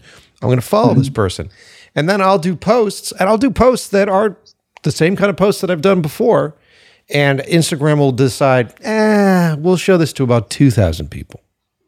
Yes. and then in that 2,000 people, if enough of them say they like it, then we'll show it to another 3,000 people. And then and you're like, what the fuck, dude? That's like 0.00003% of the amount of people that follow me. It's because they want you to pay. That's because they want you to pay to advertise your stuff. That's the other thing as well that they don't have noticed. Which it's like, oh, you can like share this as a sponsored ad if you want. Dude. I don't want to. I just want to post it in my feed, and everyone who follows me sees it. oh, well, we'll show it to them if you just pay us a bit of extra money. Dude, and I've paid because there's been a piece of me that's like, well, all right, let's see if I play the game. Let me go through the process of paying this stuff. I get worse. It doesn't do any better. And you're just like, fuck off, man. Like, now I've given you cash and it's still not doing any. Okay, all right. And so then you at that point, you understand that Instagram's about negativity. Mm-hmm. And then negativity gets all the attention and posts on it. And that's why if you look at my Instagram, I'll post a lot of my negative reviews. I'll post all that sort of stuff. I think they're fun, but also, dude, fucking goes through the roof. And so the next thing you know, people are coming back in it. And then my followers are like, why do you post negative stuff all the time? I go, oh, that was one post out of 15 posts this week. You didn't see the other 14 posts. You just saw the negative one. Oh, okay. No way. Yeah, dude. That's crazy. Yeah, dude. Yeah. I try not to like think about it too much. I think maybe like earlier on, like if you're an artist that's just starting out, it must be an absolute fucking nightmare because how do you get your work seen? I don't know. And unless you're like actually like submitting portfolios or whatever to people you want to work with, like. Yeah, dude. It was such a great tool before because you could just post something up and everyone would see stuff and your audience would grow. Whereas now it just doesn't seem to be any rhyme or reason. Yeah, it's a bizarre world.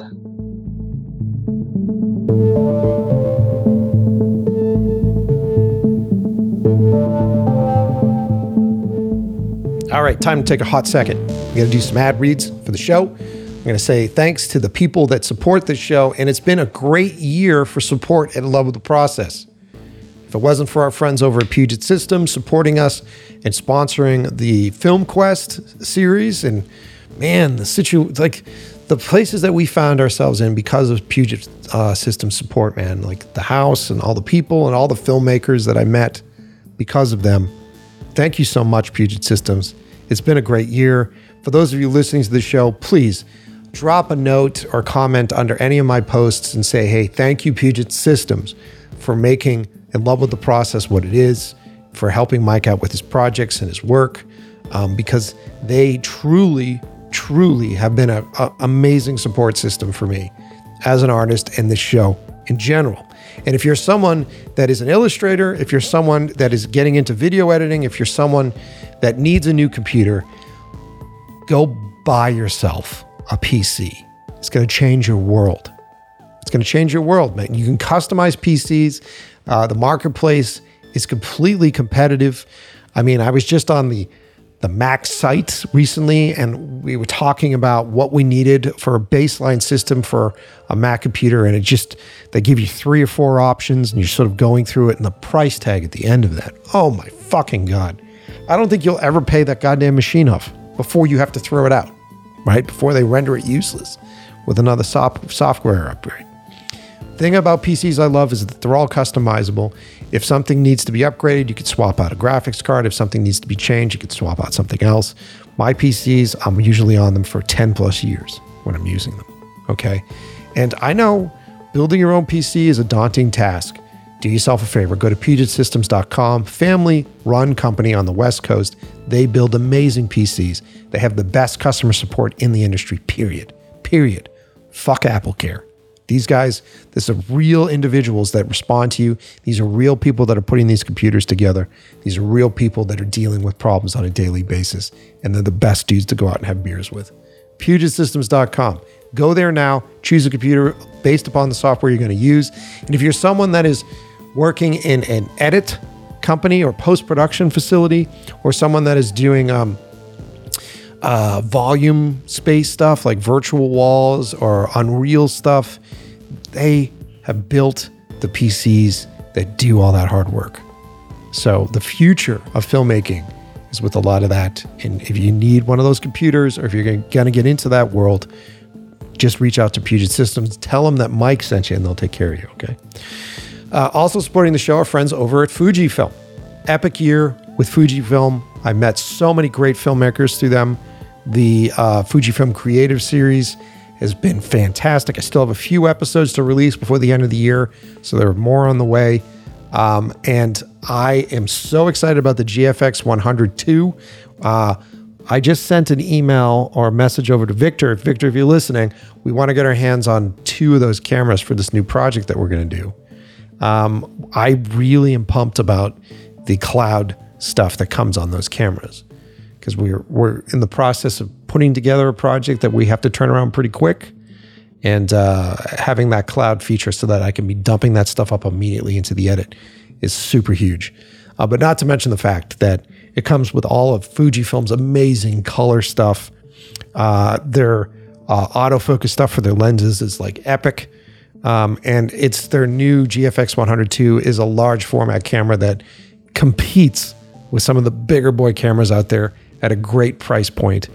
It's an easy integration for us because we already have all the Fujifilm stuff. So I love Fujifilm. Go check them out. The links are in the description of today's episode. There are traceable links so that they know we sent you. And there's also a refurbished link down there. So if you're looking to buy a Christmas present, late Christmas present, maybe a lens is on sale refurbished. You know what I mean? Check the link now. See what's up there. I haven't checked today. Fujifilm, thank you guys for supporting the show.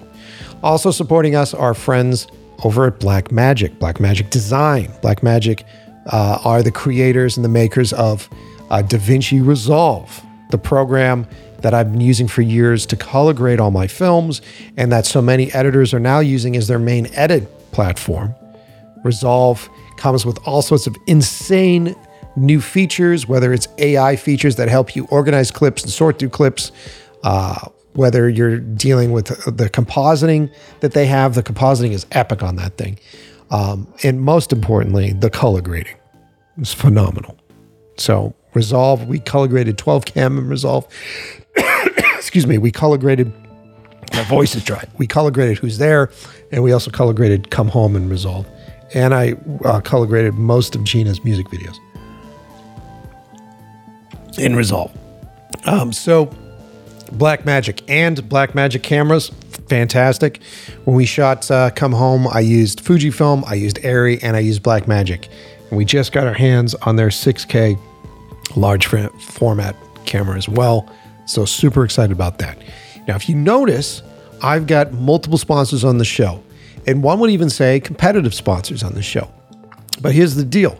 I don't believe that one brand does everything. I believe that there's a tool for every project. And I believe some people do better things than other people. And if I'm going to reach out to these companies and look for their work, look for their tools, it's for a specific reason. And each and every one of these sponsors that we have on the show, I've used their stuff. I continue to use their stuff. And I have no problem having them be sponsors on at the same time. Because honestly, reach out to me, ask me, what did you use the Blackmagic cameras for? I'll tell you right now, man. In Come Home, I just talked about this in an interview. I shot that I shot that movie primarily on an Arri LF, like the large format camera.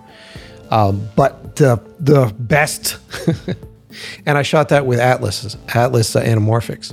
But the best shot in that movie, the best shot in that film, was a pickup shot that I did with Lance. And we shot that with the Blackmagic. And I had a Sigma lens on there, believe it or not. That's the best shot in the whole movie. So when people are like, what did you shoot this with? Those are amazing anamorphics and all that stuff. I go, yeah, we have really beautiful stuff. But the most emotionally charged piece that I shot was shot with the Blackmagic. And it was because it was so small and was so intimate, and I was able to get in there really close and find my performance. So it was the right tool for that moment. See what I'm saying here? So definitely check out Blackmagic. Links are in the description of today's episode for everything. Or if you go to inlovewiththeprocess.com, all the links are in today's episode page as well as in our sponsors page. And if you want to support this show and continue to support this show, my sponsors are always going, how many people are listening? Who's listening to it? The best way to show that off is by you clicking the links. It's the simplest thing to do. Even if you don't fucking buy anything, you just click the links and it tells them that you're listening to the show. Right? Fuck yeah. Let's see. We got them. Oh, our friends over at Boca Rentals. I was talking about the cameras that I was shooting Come Home on. I got all of that stuff from Boca. Boca Rentals is the place that I went to get the camera, to get all the shit that I needed. And man, I love them as a company. I love rental houses that support filmmakers. And I just went out and had a holiday dinner with the owner, one of the owners of Boca. And he was telling me that, Kyle, he was telling me that they're building a new place. There's going to be a new facility. I think I'm allowed to talk about this on the air. I'll talk about it. I think they're building a new facility here on the east side of Los Angeles. So the prior facility was a bit further away if you lived in the Burbank area or the Silver Lake area, but they're putting together some new place, really fucking awesome looking place. I saw like the layout for it. That's going to be on our side, on the east side. So I think it's going to be like 5-10 minutes from me, which is awesome. Okay, so Boca Rentals is the place to go if you're looking for any of those new lenses, any of those sexy pieces of glass that shoot your favorite shows on Netflix. All that stuff is through Boca. They have some of the best camera support systems out there and available, camera support team that is available to help you out. And they are hyper-focused on meeting new filmmakers and new cinematographers. So if you're looking for a rental company in Los Angeles, Boca Rentals is the place to go. Okay? So covered all the bases, I think, with all that stuff. And a big shout out to all of our sponsors, some of them who are no longer with us, but all of our sponsors that have supported us over the years. This show would be nothing without you. Thank you so much for making it happen. All right, man, let's get back to the interview.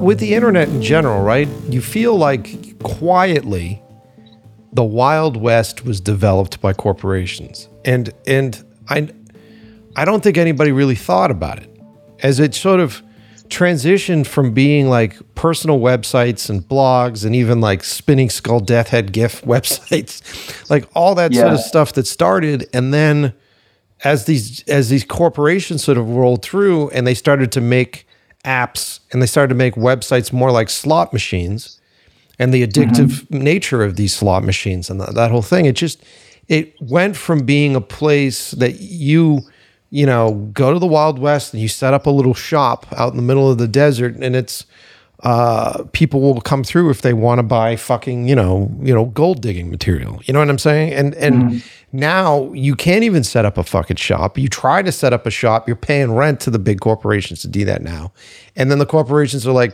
we're not going to show the public your shop at all unless for some reason they want to see it. And you're like, well, how the fuck do they want to see it if I can't show it to them? Like, so you're stuck in this, like, I don't know, this is me ranting. You're stuck in this catch-22 of all this bullshit, you know? Yeah, I definitely have a love-hate relationship with it. I love it for the fact that I can share my work and be like, hey, I did this thing, I'm really proud of it, blah, blah, blah.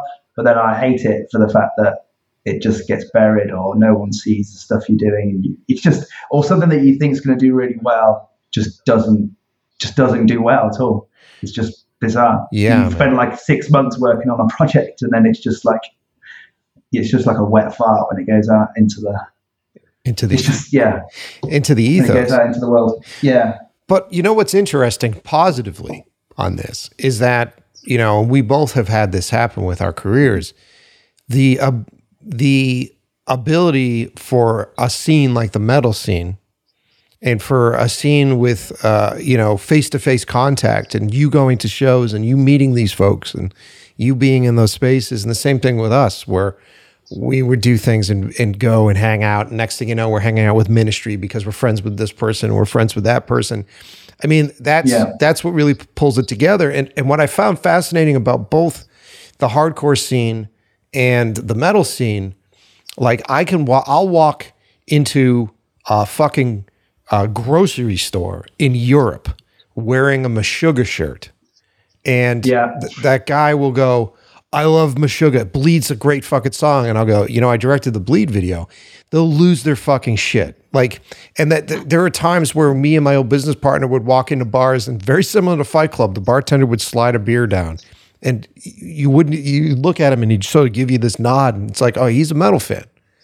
And so that scene is so strong, and like having scenes are very strong because these people then grow up, and now the guy that he's in charge of the art department at a video game company is an old metal dude, or he's working in advertising. That's happened to me. Yeah. That was how I worked. I did some work with Xbox on Gears of War, and that came about because the couple of the folks there were like huge Metallica fans. Yeah, dude. And they just like went to a Metallica concert, same as you, got a shirt, and they're like, hey, do you want to work on Gears of War? Yeah. I was like, yes, I'd love to work on Gears of War.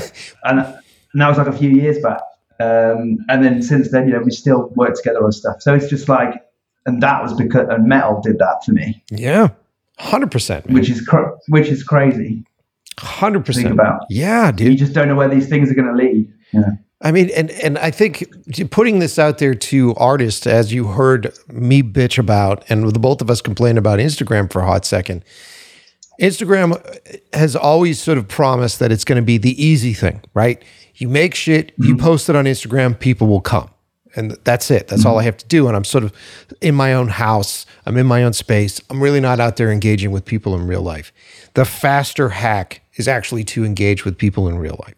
Oh, absolutely. Yes. Yeah. For me, it's been like a lot of not who you know, because that sounds really bad. That's like, oh, I only got to where I got to because I just know people. If you can do the thing that you're passionate about, but then you can also not be a dick and actually just talk to people that are into this stuff as well. That goes a long way. Not just staring at your phone, doom scrolling and like commenting on things. Do that, but also do the thing where you go to these, whatever scene it is that you're into. If you're into film, go to, go to events, go to conventions, go to things, speak to people.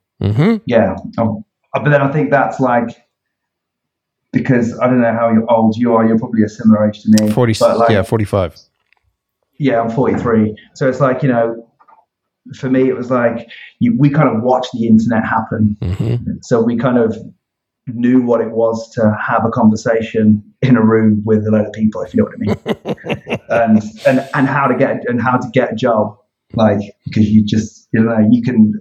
I mean, a lot of the early jobs that I did when I was younger, it was just me sort of talking my way into the jobs, like in a bar or doing like shitty factory work or whatever it was that I did back in the day. Yeah, that was all just through just that old way of getting stuff done. It's just through interacting with people in a real situation. Yeah, it's no different to what I do now. I do all the stuff online, but I'm always chatting with people and making friends. And the other thing is, like, I genuinely want to like speak to people that are into the things that I'm into as well. And if we can work together, then that's a bonus. Yeah, dude. 100%. I agree with you 100%, man. Like, this is something that me and my buddy Lance talk about all the time. And you always hear this saying where it's like, I was in the right place at the right time. And that's how I got this gig. And the right place, right time thing feels like a myth. It feels like a mythos, right? It feels like something that someone says after they get the gig, and you go, is this really true? Is this something that actually happens? And what we try to do all the time is like, what have I done this week to make sure I put myself in the right place? Because who knows if it's going to be the right time? Am I going to be in the right spot for this sort of thing? And then, we have this whole other theory on having lightning rods in your pocket. So when you are in a spot where there is a lightning storm happening, you have these different things that you can talk about. You have these different things that will bring attention to you. But you really want to find yourself in as many right places as possible. And the only way to do that is just to be imaginative about how you're putting your work out there, how you're putting your shit out there. For instance, I had a friend of mine post or make me a bunch of stickers for the show. So I had a bunch of I think they were, like the Screaming Skull microphone graphic that we had. And he's like, here's just a bunch of stickers, have fun with them. And so I do a lot of touring around the country. I do a lot of place to place and a lot of bar safaris, and I go to a lot of different bars. And I would always have these stickers in my pocket. And this is the metal thing again, right? So you're standing at a fucking urinal in some shithole bar, and there are all these stickers on the wall. And I just grab out one of my stickers and slap it up on the wall. And that was what I would do. And now, if you guys that are listening, there are certain areas in New York City and in Los Angeles and even in Boston, all these different spots that if you go to my favorite bars, you'll see the stickers on the wall. I got a message 2 weeks ago from Richie Beckett, the illustrator. Richie Beckett messaged me, and he just sent me a photo of the sticker on a urinal, and he's like, dude. And it turns out he was right down the street from me. And I said, I drink there all the fucking time. And then the two of us got together and had an epic night. I had beers and did this whole bit. And that was as successful, if not more successful. That was more successful than if I posted that same graphic on Instagram. Actually putting it on a toilet did more for me than posting that graphic on Instagram does. There you go. Yeah, that's funny. Yeah, I saw Richie. I don't know Richie. We've spoken a few times online because he does really great work. Yeah. But we were at a convention. It was about a month or so ago, and I think I saw him, and he thinks he saw me, and it was I think I saw you. I probably should have said hello. And it was but we didn't talk, unfortunately. But yeah, he always seems like a really good guy, and his work is just stunning. He's amazing, dude. Yeah, he's a great dude. If you ever come to Los Angeles, we're all in town, we should all go get beers, because him and I we went to this really great German place that's out here that we love, and sat down, and I think over 4 or 5 beers and a meal, him and I talked about. We got so fucking nerdy on movies. So deep into movie stuff. And it was almost like because I've known him for a few years. He was on the show a few years ago, and him and I were going to work on something together, but we never met face to face. And and then sitting across from each other, it was like being on a first date for the first time, where we wouldn't shut up. We closed out the place, and it was a fucking blast. I think you get that sometimes, because you interact with people a lot online, and then nature of my work, I'm just sat on my own all day. Yeah. Drawing away all day. And then it's when you actually have a face-to-face with someone, it's oh my God, hey, how's it going? I've been seeing you for years. Oh, fucking hell. People exist. Shit. Yeah. I've been going insane, drawing skulls for the last year. It's cool when you actually meet up with people. I love going to conventions and stuff. I've done San Diego Comic-Con a couple of times, and I've done New York Comic-Con a couple of times as well. Mm-hmm. So I'm planning on coming back I want to come back to California, because we got friends that live in San Diego. Mm-hmm. Mm-hmm. So my wife's best friend, she lives in Carlsbad. So we sometimes just every few years if we can, we like to go over and visit. And while I'm there, I try and meet up with as many people as I can. Yeah, dude, I love meeting people in real life. For a little while back when DVDs were still a thing, because now they're not. But back when you used to be able to do that, I used to do cons and get tables, and I would sell my old grindhouse trash that I had, which was fun to sell. And I was at some Comic-Con. I don't know if it was Boston or I forget where it was. And I remember I was in the bar at the hotel. So there was a hotel that was there, and I was sitting down at this bar by myself, and this guy walks in. And one of the cool things about meeting artists is that you kind of can recognize them in real life, because a lot of artists are drawing themselves in one way or another. They're always using themselves as some sort of reference. And so I'm sitting at this bar and this guy comes in and he's got like two ladies with him, and he just walks in and I look at him and I go, I know this motherfucker. How do I know this guy? And he sits down next to me at this bar and they're having a blast. Right. And I'm censoring this, but they're having a blast. And there's like lots of booze.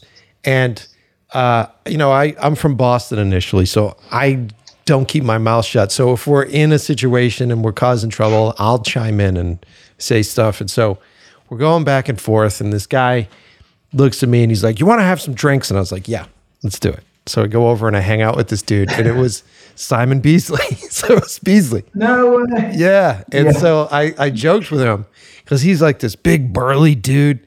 And I go, character. Yeah, I said, you're just as ugly as all the illustrations you draw. I bet you love that. Yeah, he did. And we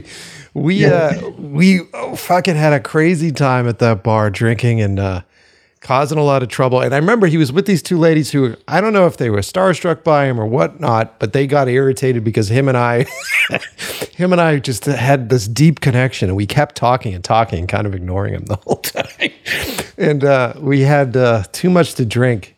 And then the next day we were at the con, and I told him I'd give him one of my DVDs. So he was touring with Eastman at the same time. So it was Beasley and Eastman. And okay.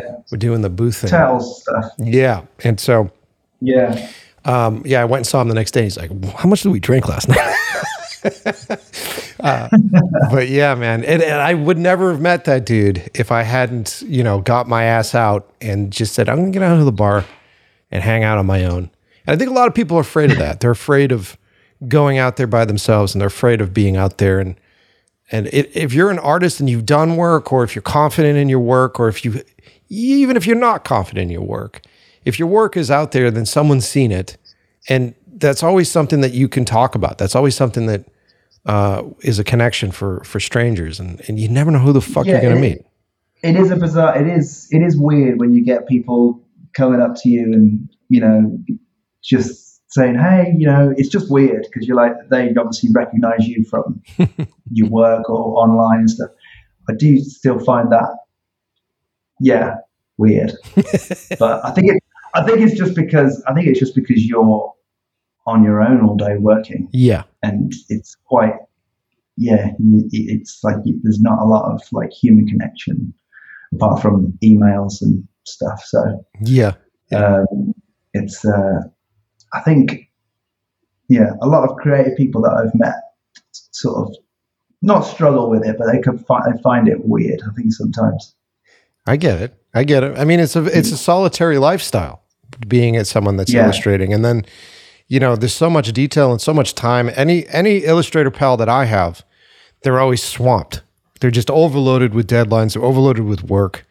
And I'm trying to like wrap stuff up now, like because I want to break up for Christmas break and stuff. Yeah. So like this, it's actually like this interview, you timed it really well because it's like it's the end of the year. I'm like wrapping everything up, and it's nice to just sit and have a chat about, it's just nice. It's like a nice way of rounding the year off, actually, having this conversation. Well, I'm happy to have you, man. I'm happy you said yes.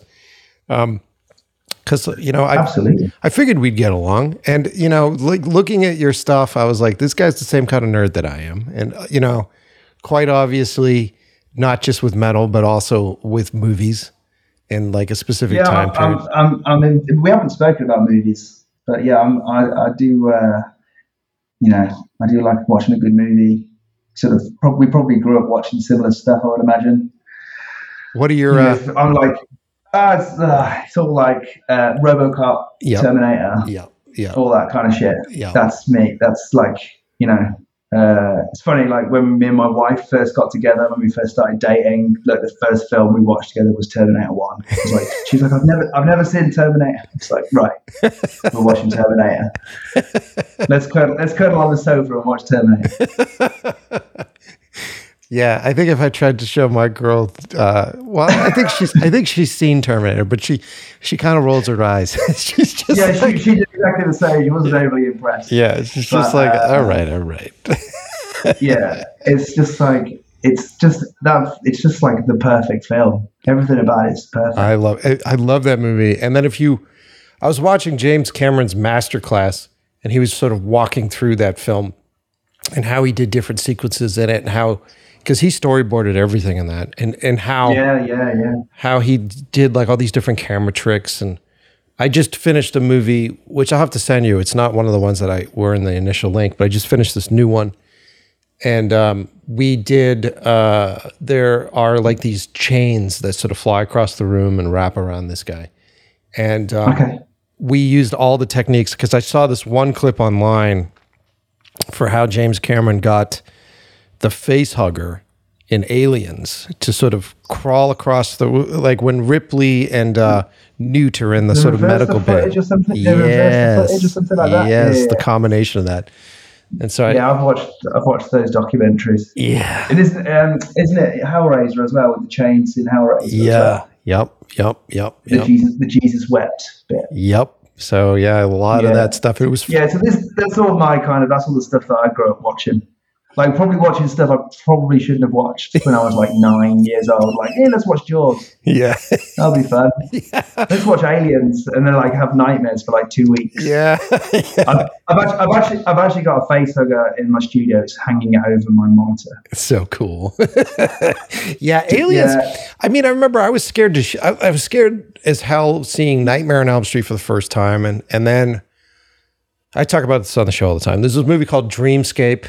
That was where you go into people's nightmares, and there was that whole dream sequence where the fucking dude rips that guy's like heart out of his chest. I think it was a kid when I saw that. Oh man! Oh, it fucked me up. And then when it's all like practical effects as well, isn't it? Yeah, which makes it sort of weirdly more real. I love him. Because it's sort of puppetry and stuff. It makes it something freaky about that just to look at. Yeah, like I remember seeing. Is it Brain Dead? Mm-hmm. Peter Jackson. Like, I kick ass for the Lord. Yes, that movie. Is it Brain Dead or Bad Taste? I always get the two confused. It's the scene like in the basement with the guys like puking in the bowl. Yeah. And I think Peter Jackson I think he played one of the characters, didn't he, in the film? I think so. And then he made like a puppet of his head, and he's just vomiting all this green shit into this bowl. I was just like, fucking hell. I was like 12 years old. I started watching this with my mate. This is so cool, but also really disturbing. Well, you know what I love? Because I'm a practical effects dude. That's what I love to do. And I love it for two reasons. One, it's something that's tangible, and I can puppeteer it in one way or another, or I can actually find the mistakes, because I think if you've seen gore in real life, if you've seen accidents in real life, they're not choreographed.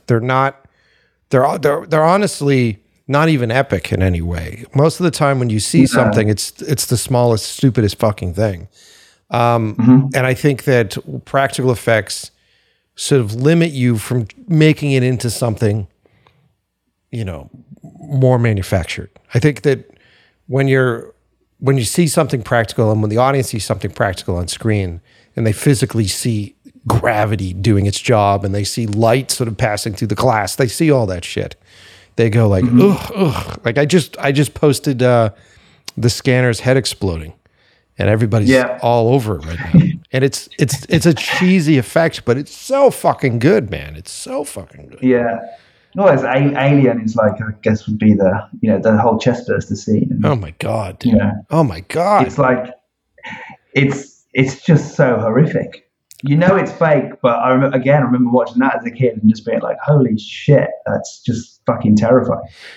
I think you posted a thing the other day about Bishop, the bit with Bishop at the end of Aliens. Yeah. I think I commented on that because I specifically remember watching that film, and when that happened, I couldn't eat my food afterwards. Like that's just like That's how much this shit used to affect me. Oh, and that whole bit when he like, so the queen, I love it now. the queen pierces him with her tail, and he does the whole like, he does the whole vomit, like the milk. Yeah. I think I just had a thing with vomit. I think that's what it was. Anything that involved like fake vomiting. And it was always like exaggerated, like it was always exaggerated that little bit more than what the reality of the thing would be. And that just makes it even more disgusting. Such a great scene. And then she rips him in half and his body flings, and it's all practical. And it's, his legs go one way and his like torso goes the other. And it's like, it's so good. It's so fucking I love good. all that shit. Oh, I do too, man. And when we do the practical stuff, I think the trick with practical for it to be elevated, right? You've got like sort of Peter Jackson doing it in his early days where it's just sort of like on the screen for a long period of time and it's just, you know what I mean? And then the difference between gore, because that's kind of gore, and then elevated horror, in quotes, elevated horror, is the amount of time you leave it on the screen. And I think that with a lot of that stuff, the trick is cutting right when the audience is being invested in the most. So like right at that point where you're like, what is it? What the fuck? And then you cut. I think the longer you have that stuff, it's the opposite of an illustration. Because with an illustration, the longer it's up there, the more details you could pull in, the further you could sort of recreate, like your imagination's filling in the blanks. Like, how does that skull move when it shatters? And like, what am I hearing? And your imagination's filling in all that stuff. But with movies, it's the opposite, where I'm giving you all that information. And the longer that it's on the screen, the more chance that you have to debunk it, to be like, oh, I don't buy this, or I don't like to, So the trick is to cut it at the right moment where then their brain is doing the same thing it was doing on an illustration. It's sort of refilling in the blanks and going, oh, where does it go next? And what am I hearing and not seeing? And what does the spine look like when it comes? Like all of that is so much more scary because your mind's making it up, you know? Well, I rewatched American Werewolf in London. I mean, that film is just amazing. It's awesome, dude. It's so good. It's awesome. I mean, I forgot how good it is, and it's like the perfect length as well. Yes, it's just like everything about it is just genius. It's Rick Baker, isn't it? He's like the master of all that shit. Oh, dude. I mean, everybody talks about it's an amazing sequence. It's the transformation sequence with the werewolf, but even just when his friend is visiting him as a ghost, and his face and his neck is tore up, and he's got like that flesh. Ugh. Like I started geeking out about it, and I watched this some stuff on YouTube of some guy like doing a tour of like all the different locations. Oh, cool. And it's making me like want to go, because some of it obviously was filmed. Well, it was all filmed in the UK, wasn't it? So yeah, it's like okay, I need to go to the Slaughtered Lamb pub, which is like not far from where I live, basically. So I just assume it's like, still full of those dudes. You know what I mean? It's like an hour and a half away from where I live, so I'm going to drive there and just go and have a pint in the bar, just because it's a pub. You know, it actually exists still as a pub today. So cool. I don't think it's not called the Slaughtered Lamb, but like the doorway to like go into the pub is exactly the same. Also, the other thing I love about that film as well, I'm a massive Rick Mayall fan, you know, and he's, you know, the comedian Rick Mayall. Oh, yeah. He's like one of the guys in the bar. Yeah. Very young Rick Mayall. But yeah, like that, all that kind of comedy, like the young ones, and I loved all that growing up as well. That's funny. And I always just geek out that Rick Mayall's in that scene. It's a great fucking movie, man. And you know, that's enough. That's enough. Oh, it's just the best. And that was Landis too. That was John Landis that did that, which was like, here comes this comedy guy, and he's making his way into doing horror stuff, and you're like, what? And I saw this clip online that it was a talk show with Landis, John Carpenter, and Cronenberg, and they were all on this panel. It was like, you know, it was like some dry 80s, like, let's talk about horror and current stuff. You know, it was like that kind of shit. And it was these three dudes that were doing really strange and scary and edgy work for that time period that will then go on to become, immortalized in the horror world. You talk about American Werewolf, you talk about The Thing, and I think that was right around The Thing for Carpenter, which was a failure at that time. And then I think that was Videodrome. I think it was Videodrome for Cronenberg at that time period.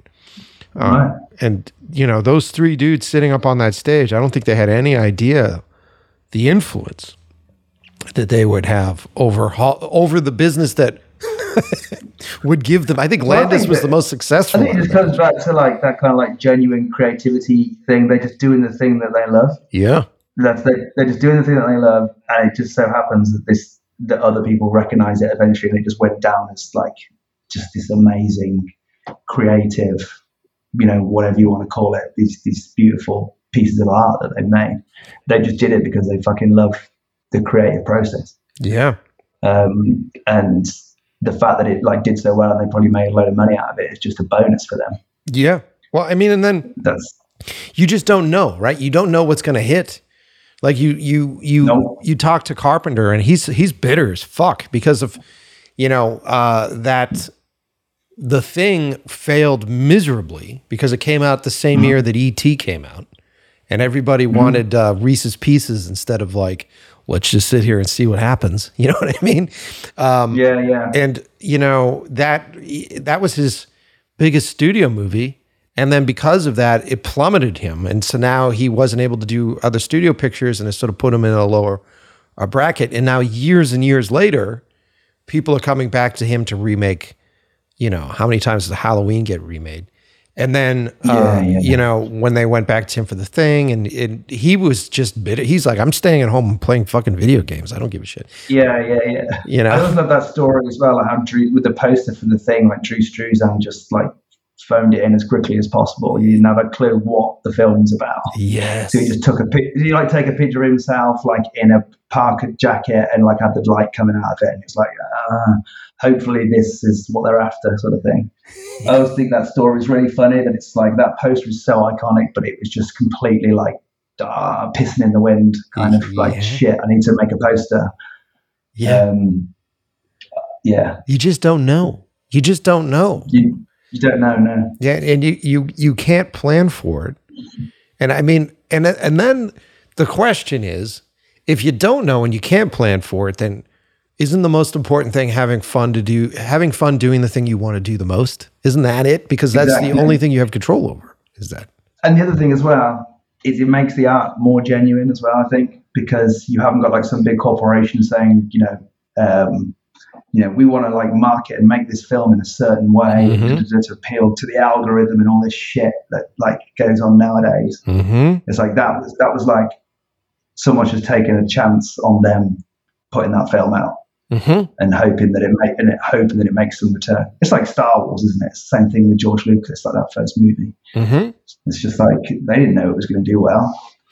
Well, and then look at the modern version of it. And it's just become oversaturated and just kind of lost. It's trash. Lost what it was. Yeah. Yeah, it's trash. It's a shame. It's trash. There's been some cool stuff. I liked Rogue One. I thought that was good. Yeah, because I quite liked Andor as well. Yeah. Apart from that, And Mandalorian was pretty cool. Like the first couple of series, it kind of felt like that sort of sci-fi western thing, and it had the practical effects back in there. And I don't know. I think out of all the selections that you've talked about, I think Rogue One is probably the closest to feeling like there was an artist or an auteur behind it with Gareth Edwards. And I'm a huge fan of him. I love the creator that he just did. I still need to see it. I haven't seen it. It's phenomenal. It's fantastic, dude. Yeah. There's a load of films that I need to see. I'm just always working. I just need to put time to. I want to see that. I want to see the new Godzilla film. It's great. Which is apparently amazing. It's amazing. Yeah, I need to go see that. It's just So I'm sort of breaking up for the sort of festive season now. So you got a few weeks to kind of chill with the fam, and I might kind of go to the movies. You got to see those. The Godzilla one is like, if you can get that in the cinema, and I don't know if you guys, if you have close to you like a Dolby Cinema, go see it in a spot like that where like the sound system, the sound is key for that. So definitely see that. The creator's now on demand, and the creator's fucking fantastic. And then I want to see the new Ferrari movie, which is Michael Mann's new movie, which I'm pumped about. Yeah, my wife actually, she was talking about that last night. She said it looked good. Yeah. I was like, okay. I'm pumped about that. And I'm being a Michael Mann fan and being like Heat fan. I'm actually listening to on Audible, which they're not a sponsor right now, but listening on Audible to Heat 2. He actually wrote the sequel to Heat, which I think they're going to make into a movie. And that audiobook is fucking fantastic. It's really okay. Yeah. Stuff to check out. Yeah, cool, man. Yeah. Well, just recently, do you want to wrap this up? No. Keep going. What's up? I was just going to say, I've just recently I've just watched the first series of Dark on Netflix. Have you watched that? Oh, I remember seeing bits and pieces. Is it any good? I really liked it. Huh. It's the only thing I'd say. It's German. Yep. But it's been dubbed in English. So the first sort of like few minutes, you're like, okay, you just have to adjust to the fact it's being dubbed. But the story is really interesting, and the writing's cool because they've got all these different timelines and all these stories, like one set in the 50s, one set in the 80s, and then one set in modern day. And it's like, it's really cleverly done. But I really enjoyed the first series. It's got a good soundtrack as well. Oh, I'll have to check it out. Yeah. I just feel a bingeable series. I feel like I just can't keep up with all the stuff on streaming. Oh man, that like, and Dark has been on there for quite a while. It was just recommended by a friend of mine. There you go. An art friend said, "Oh, check out Dark." I was like, "Okay," because like you say, it's so overwhelming. There's so much stuff. Yeah. And like, I don't know what's good and what's Well, but you also want recommendations. See, this is the thing, man. This is the thing. It's not the algorithm. It's not having the fucking, the queue that just mindlessly is like, oh, you like cheeseburgers? Here's 7 more fucking cheeseburgers. You want your friend to do that, Yeah, I just tend not to like, I tend not to, I don't know, like most sort of mass market films, I don't jump on them straight away unless someone recommends. Like all the Marvel stuff and stuff like that, I just kind of like, it doesn't really, it's fine. Like, it's fine. I loved Spider-Man when I was a kid. And I've enjoyed the films that I've seen, but I kind of find it's become very oversaturated, and I don't even know what the fuck is going on anymore. I feel that way with Marvel comics in general right now. Even and as much naysaying as I would do about the movies, there is a consistency between the ridiculousness of the movies and the ridiculousness of the comic books themselves. They look amazing. They look amazing. Yeah. It's like, it's so bombastic and amazingly done. Yeah. But it's like, I don't know, man. It's just really full on. I watched the Spider-Man films because I like Spider-Man. Sure, I loved Spider-Man when I was a kid. Yeah. Yeah, and I like the video games as well. Yeah, yeah. There's only so much, like, I don't know about you, but I find there's only so much stuff I have time for. 100%. Because there's so much shit to watch, and it's like, if I'm going to invest some time in watching some stuff, I want to know that I'm not wasting my time, sort of thing. Yeah, and I'm also in this mindset too, where like, because I work in this business, so like by the time I get to the end of the day, like, I have trouble sitting down and watching stuff that comes out like shit, and then it'll start to stir up a lot of anger in me because I'm like, why the fuck can't I get my thing running when this fucking piece of shit's made? And so like you end up in that real sort of negative space, and so it depends on the mode that I'm in. If I'm going to sit down and watch something, oftentimes I'll just go like, I just want to watch a bunch of YouTube shit. I want to watch some brainless shit at the end of the day. I want to be so disconnected from the business of this and just get lost into something. And I'm a horrible person to watch stuff with when I'm not working. When I'm not working and I'm watching it, I'm just like, why the fuck is this greenlit? Like, why is this going? I tend to like when I'm working, I'm just like, I've normally got a podcast on or like an audio book or like a movie soundtrack. And sometimes I'll have like, I don't actually listen to a lot of metal, which is weird. You'd think I would, but unless I'm like, I don't know, I'm really into what I'm doing, maybe I'll be like, right, I'll stick our eyes on something called Biohazard or something like that. Sure. Just go crazy. Sure. I mean, I can't listen to metal when I'm writing or doing stuff. Because it's too overpowering. It basically will get my adrenaline running at 100% when I don't necessarily need my adrenaline running. And before you know it, you flipped your desk and trashed the studio. Everything's at that same level where it's just like, why does this feel like a Michael Bay movie? Why is everybody screaming? I've got my studio is like at the bottom of my garden. Mm-hmm. So like sometimes my wife will like, she'll pop her head in the door and stuff. She'll come down from the house and be like, I've brought you a drink or whatever, or just come and say hello. And she'll walk to the door and I'm just like, all the lights are off and there's just fucking metal blasted out, and she just like walks in and just looks at me, rolls her eyes, and just walks off again. Man. I mean, that's why I got into synthwave pretty hard, because it's surprising how many metal dudes are into synthwave.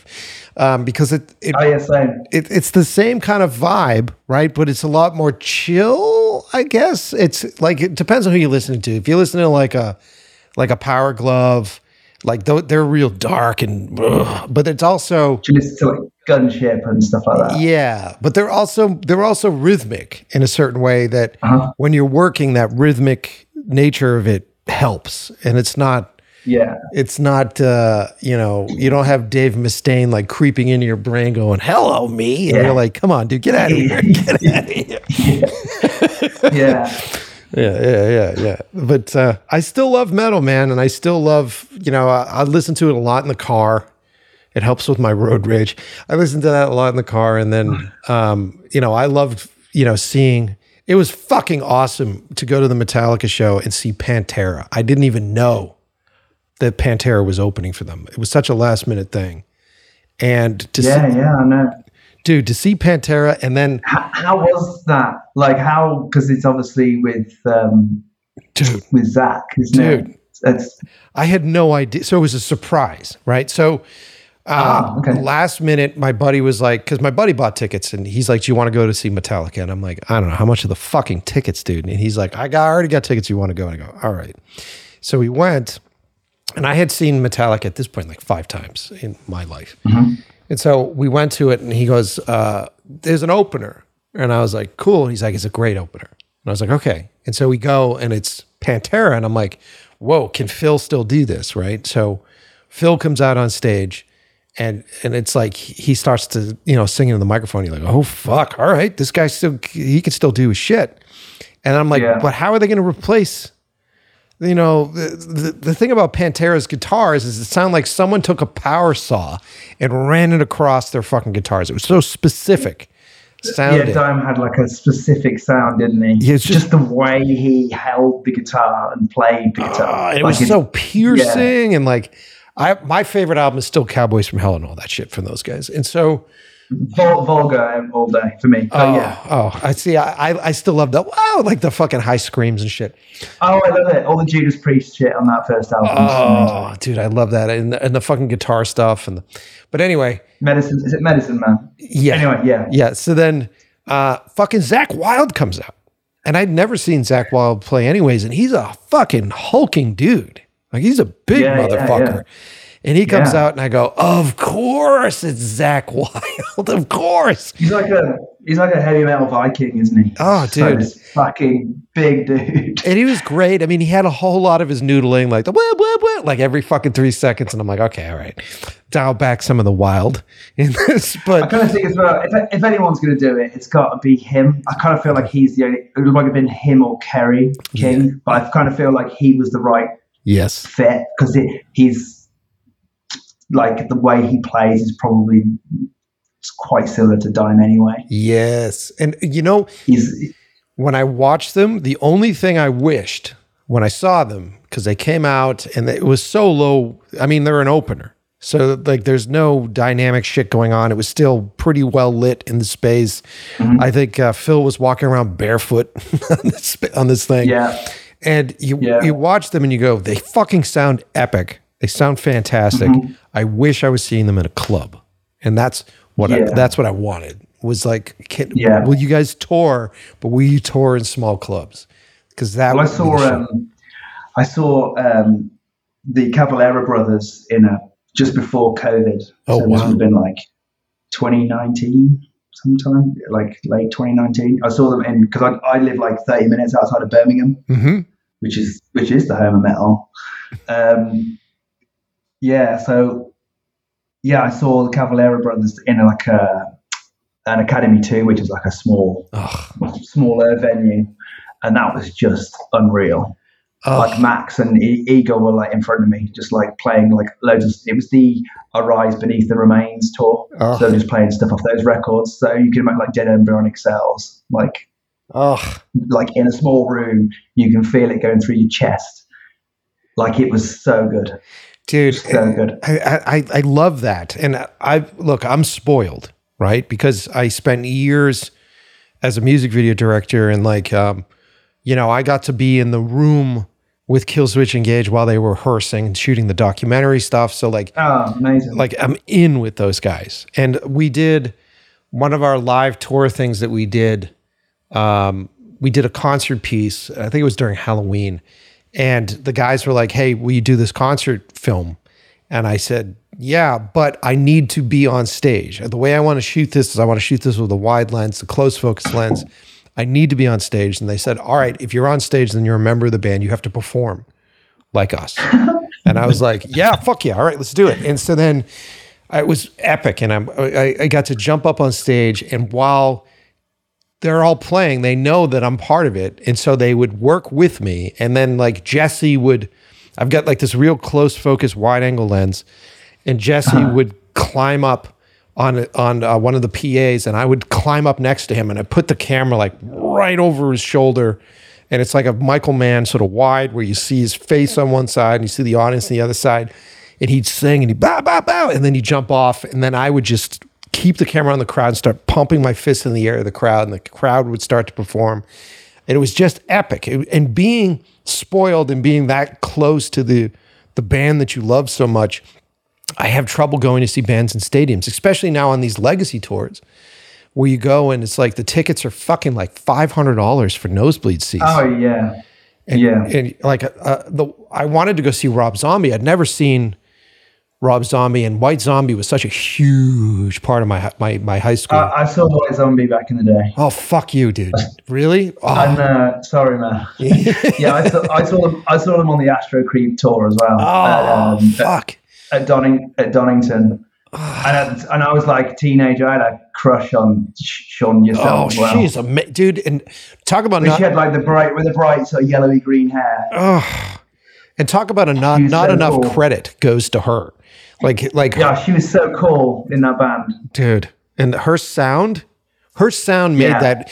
Look, I love Rob Zombie, but her sound made that fucking hold up. That guitar made that, and because yeah, man. Like that. The other thing as well was like you can find the footage from that gig online if you just like type in it's Donington 95 White Zombie. Okay. You'll find that gig. That year the lineup was like it was Machine Head Burn My Eyes era opening in the morning. And then it was Corrosion of Conformity. I love Corrosion of Conformity. Corrosion of Conformity. Yeah, me too. Deliverance. Yep. Yeah. Because I saw them on that same year. I saw them with Megadeth as well that year as well. Oh my God. So it was there. Then it was who else was it? It was Zakk Wylde's band, Pride and Glory. I think they were called. Or was it? Oh, yeah. Okay. Skid Row, Sebastian Bach era. They were fucking awesome. Like it was cool. That's like Slave to the Grind. I love that record. Oh wow.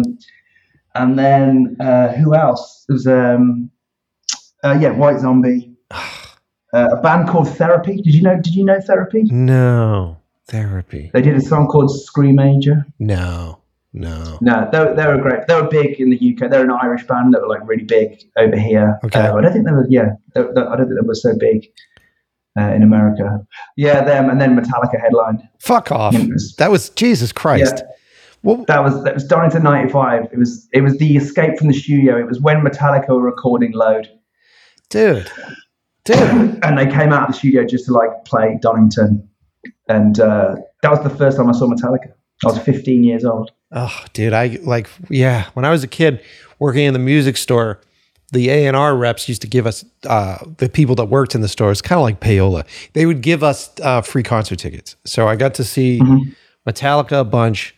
I went to see Queensryche, specifically to see Type O Negative opening for Queensryche. And I remember knowing like Jet City Woman and Silent Lucidity or whatever their tracks were, and then went to the show and was completely blown away by Queensryche's stage performance at that time, where they did almost like an operatic play. It felt more like Meatloaf than it did anything else. Right. And it was like they had these sets and they had extras and pianos and wardrobe changes, and they would do all this stuff, and it was like, holy fuck.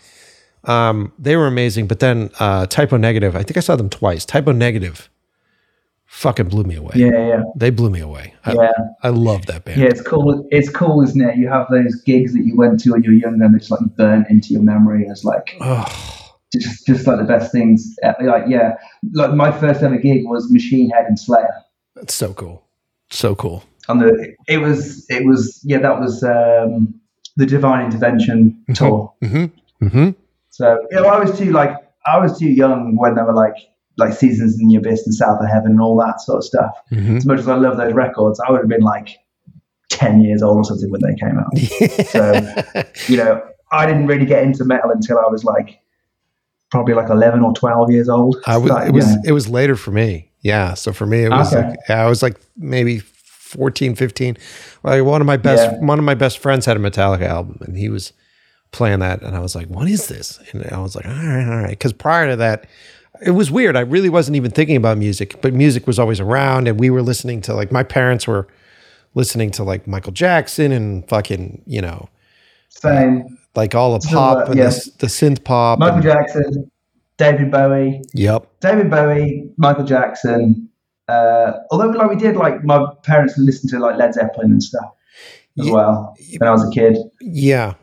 I mean, I had to approach my dad about that because I remember I got deep into music strangely because I went to a middle school dance, and I went to this middle school dance one night, and it was the first time I had ever been in a place with like big speaker, big PA system, all that kind of shit. Yeah. And they were playing like, whatever the fucking hits were at that time, which was like Belle Biv DeVoe's Poison, like, like Marky Mark of the Funky Bunch, like all that kind of shit. Yeah. And I was like, okay. And so I went home and I started to listen to like the pop station because I liked the feeling that I felt when I was at that place. And then on the pop station, they would play Guns N' Roses. And I was like, who the fuck is this? Because it was completely different.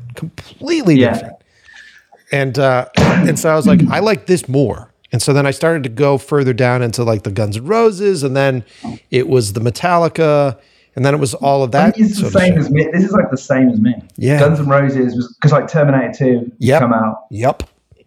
And you could be mine, and I was like, what the fuck is that? This is cool. Yep. And then it was like Metallica, and then it was Faith No More. Oh, dog. Like almost. That was like, So dude. I think I heard Epic, like, so then I just listened to the real, like my older brother had Epic on CD, the real thing on CD, sorry. Yes. And so I just listened to that record all the time. Yes. Because it was like really poppy, but it was metal.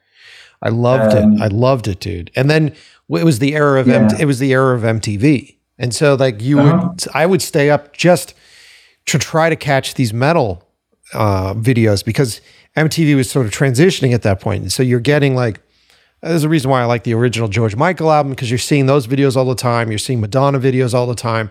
And then Madonna. On like a rare occasion, you'd see a Guns N' Roses video. And when Guns N' Roses was doing like fucking $2 million budget videos, like Don't Cry, November Rain, Estranged, Oh, I love that fucking video for Strange. I've had the cinematographer for those videos on the show, and all we did was talk about it. He also shot cool. he also shot Texas Chainsaw, and I'm like, I don't want to talk about Texas Chainsaw. Let's talk about the Guns N' Roses videos.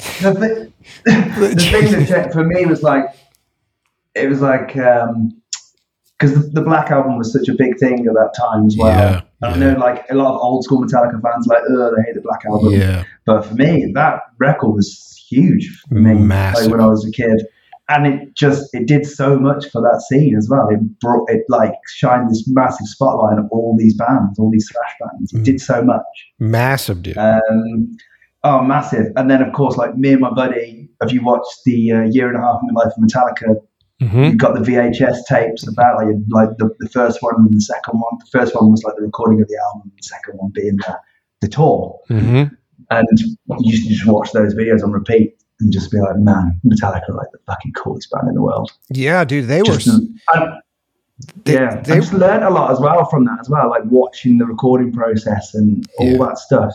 Yeah, it's so interesting to me as like a 12, 13-year-old kid. So this is so cool, dude, and that's where it started for me. Well, I mean, and they were such a massive. They were so smart, right? Because they were a grassroots band that was all about family and it was all about fans, and so that was their thing. And they were fan oriented for years. And then they were a band that just toured, like they just fucking toured. That's all they did was like bam, bam, bam, show. And so you had such a rabid fan base of like the Injustice fans and the Master of Puppets fans, like all those guys were just part of that community. Like, we're nothing without you. And that was the whole thing with Metallica. Like, it's all about you. It's all about the fans. It's all about the fans. And then when they did Black, there was that huge divide that you were talking about where I think Black wasn't Rick Rubin. Black was Bob, what's his name? Bob Rock. Bob Rock did that. The Motley Crue guy, yeah. Because he did Dr. Feelgood. If you listen to the drums on like that album and you listen to the Black album, they're like the drums sounds the same. Yes. So I think it's like, he was like, they got the Motley Crue guy. Yes. And Bon Jovi as well. He's done like the Faith album. Yep. That record, whatever that record's called. They've all got that same like drum sound, which sounds massive. Yeah. It's the reverb. And it's all analog. It's so cool, man. It's so cool. And that just like set the sound, I think, for metal. Yes. Because so many bands after that just tried to make their records sound like the Black Album. 100%, dude. And then that sort of metal transitioned from being something that was coming out of some kid's van, and everybody in that van had long hair, were completely awkward, and they're wearing like illustrated T-shirts, to suddenly being played in the locker rooms by all the football jocks. Like, at that same period, you had that jump that happened where it wasn't just an exclusive club anymore. Now, you've got fucking Pantera being played while dudes are in the gym working out, and it became a whole different, metal became more mainstream at that point. Yeah. And I think, how do you, I always ask this, how do you rank your Metallica albums? Like, if you could put them in order, how would you rank them? Because I know what mine is. Well, it sort of changes a little bit, but depending on how I'm feeling. I think, but I always think it's interesting to see what people say with this. I think top for me is Master of Puppets. Then it's, if I'm being truthful, like what I listen to the most, it's Master of Puppets. It's Black. It's Ride the Lightning. Then I don't even listen to Load or Reload anymore. I tried to. No, I don't. Yeah. No, and honestly, I really didn't give a fuck until Lux Eternal came out, and I thought Lux Eternal was great. Lux Eternal ends up on that list. That one track. Yeah.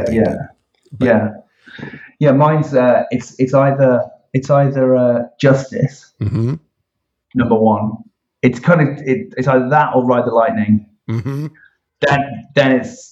I'd say it's Black Album. Okay. Then I'd say Master of Puppets. Oh, okay, that's cool. Yeah, I get it.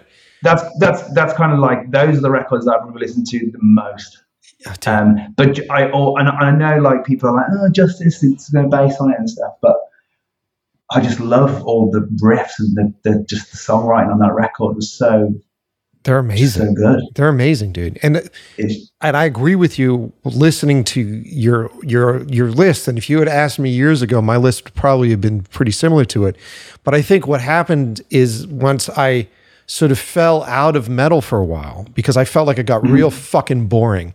You sort of got to a point where it was like, it got real nerdy and technical, and there really wasn't any sort of heart behind it anymore. It felt that way. Yeah.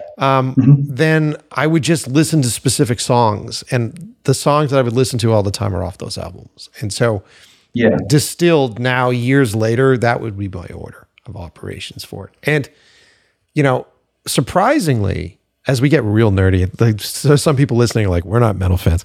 But surprisingly, deal with it. It's my show, guys. When Load came out and Reload, and there was that whole gap of time, I got huge into Megadeth, and I thought Megadeth was actually putting out better, more consistent work for quite some time. For quite some time, I thought Megadeth was much better than Metallica was. Yeah, rest in peace. That album never gets old, dude. But even like I never get bored of that record. I love that one, or Euthanasia, or even later on, right when everybody was Countdown to Extinction as well. Yeah, dude, it's a good record. But like even when they were, when everybody was doing, like, Metallica was doing the Load stuff, and Megadeth was kind of doing their radio friendly stuff. Their radio friendly stuff was better than the stuff that Metallica was doing. So. Is that like Risk? And yes. Isn't that like is it Risk? Yeah. Yeah. Yeah. Yeah. I love the what's the B-sides record as well that they released? Is it Hidden Treasures? Yeah. It's got like Go to Hell, like from the Bill and Ted soundtrack, and Angry Again from Last Action Hero, and that song's great too. Yeah. Oh man, they're so good. Yeah. So good. They're great. We almost worked with them. With them. Oh, wow. Yeah, but then Mustaine got a little crazy in his older age, and we were kind of like, I don't know if we want to deal with that. Well, weirdly, I submitted a design for them, actually. Really? Made a Vic. Did a Vic Rattlehead design, and it was all going through their merchandiser, and apparently everything had to go through Dave Mustaine, and it just kind of went dead. Like, I don't know what happened with it. It just... I never finished. I just kind of finished it up for myself, and that was that. Yeah, but, he got a little crazy as far as like religion and everything got it. So we hit a point where we're like, because when you do music videos, you're collaborating with them so fucking hard, and then there's a sense of trust, and then there's, as you get older and you're in this business longer, and you realize that music videos really don't do fuck all for your career, and the only reason why you're going to do them is because you're going to have a good time. We started to get very picky with what acts that we would be trapped in a fucking room with for like 12 plus hours, and going like, is this guy going to be a pain in our balls? And, I had a couple red flags go up with Mustaine that we were like, I don't know if we want to, but yeah, man, like, and then, it was Astro Creep that cut through everything. I remember, because what you were talking about with the Black Album sort of setting the tone for everything that was coming out at that time period. And if all started to, with metal, it happens this way, right? Like there's an outlier that shows up and does something amazing, and then everybody sort of tries to play to that level, and it starts to sound the same. And then fucking White Zombie's Astro Creep just crept right in there. And the guitar, that's cool. The guitar, the fucking guitar, the wow, and the slide that she was using on that guitar, that just fucking just cut through everything. And that album was so fucking good. Like the Astro Creep, I could listen to all the way through. It had such a vibe to it. I couldn't really think of anything else that was like it, because it had that kind of like, almost like sort of Black Album kind of driving force and sound and tone to it, but with all these like cool, weird, like, well, it's industrial sort of thing stuck on top, and then there's all these like horror samples and shit all over it, and the organs and stuff like that. It was just so cool, man. And at that same time, this is me getting real nerdy, and we won't go too much longer, but at the same time, when I was working in the music store had a transition. I think it was bought out, and it became more corporate. And before, we could play whatever we wanted. And then there hit a point where I think there was some sort of payola that happened where, you know, they gave us these tapes every month. And we had to play just these specific tapes in the store, which was, you know, talk about like, you know, Clockwork Orange, drive yourself fucking insane. You know, they gave you a tape labeled alternative. They gave you a tape labeled metal. And then on this 60 minutes would be these tracks that you would listen to over and over and over and over again. And most of the people that worked there weren't metal fans. And so I was the only guy that would come in and play the metal stuff. And on the metal tape, there were two bands that I wouldn't have listened to if it wasn't for that. And one was Typo Negative, and they had Bloody Kisses on there. And I fucking fell in love with Peter Steele's voice. And then the other was Ministry. And this was when Ministry was at their peak of industrial. So it was Filth Pig, and I love that fucking album. It's the sludgiest, like, fucking best album. Filth Pig is really great. And then their other one, Dark Side of the Spoon. Two killer Ministry albums that no one ever gives credit to. I'll have to go and have a listen. Dude. And I feel like I've missed out. Dark Side of the Spoon is so weird. They have horns. They have all sorts of weird shit. But then Filth Pig is so sludgy. It's just it's so fucking sludgy. And awesome, and driving and awesome. You got to listen to those albums if you haven't heard them, man. Okay, I'll check them out. I'm definitely going to go back and listen to Astro Creep again now after speaking about it. I haven't listened to it for so long. Dude, I love that album so much. It's still, as I remember, it still sounds really good as well. All right. Luke, I got to call it here, man. I mean, you and I could get real nerdy on metal for hours. Dude, I could be here for hours, honestly. Yeah. I was just go down this wormhole of talking about stuff. That's it. I'll be here forever. Like I said, I'm sat here like all day on my own, like drawing shit. So like, if someone like wants to talk to me, I'm like, yeah, I'll talk to you like for 8 hours if you want me to. I love it, man. At a certain point, the host in me has to kick in, and I'm like, all right, how many? All right, so everybody under the age of 25 just left. But I mean, for those of you listening who are younger that are listening to the show, and you've always wanted to sort of get into some metal stuff, you really should listen to this kind of shit, man, because it's weird to me, and I'm sure you feel the same way. These came out, and they were the albums that came out in our youth, and I don't feel like I'm introducing you to some sort of underground stuff, but I kind of am now with how the metal is sort of fallen off the map so hard, and there's been a death of rock and roll and death of metal, and there are so many young listeners out there who don't know what's there. And the last thing I'll say about this, I never thought when I was a kid, because the metal that we listened to was exponentially more hard, more dangerous than the metal that our parents listened to, right? Yeah. Because it all comes from like Black Sabbath, which is ultimately like a dark jazz band, really.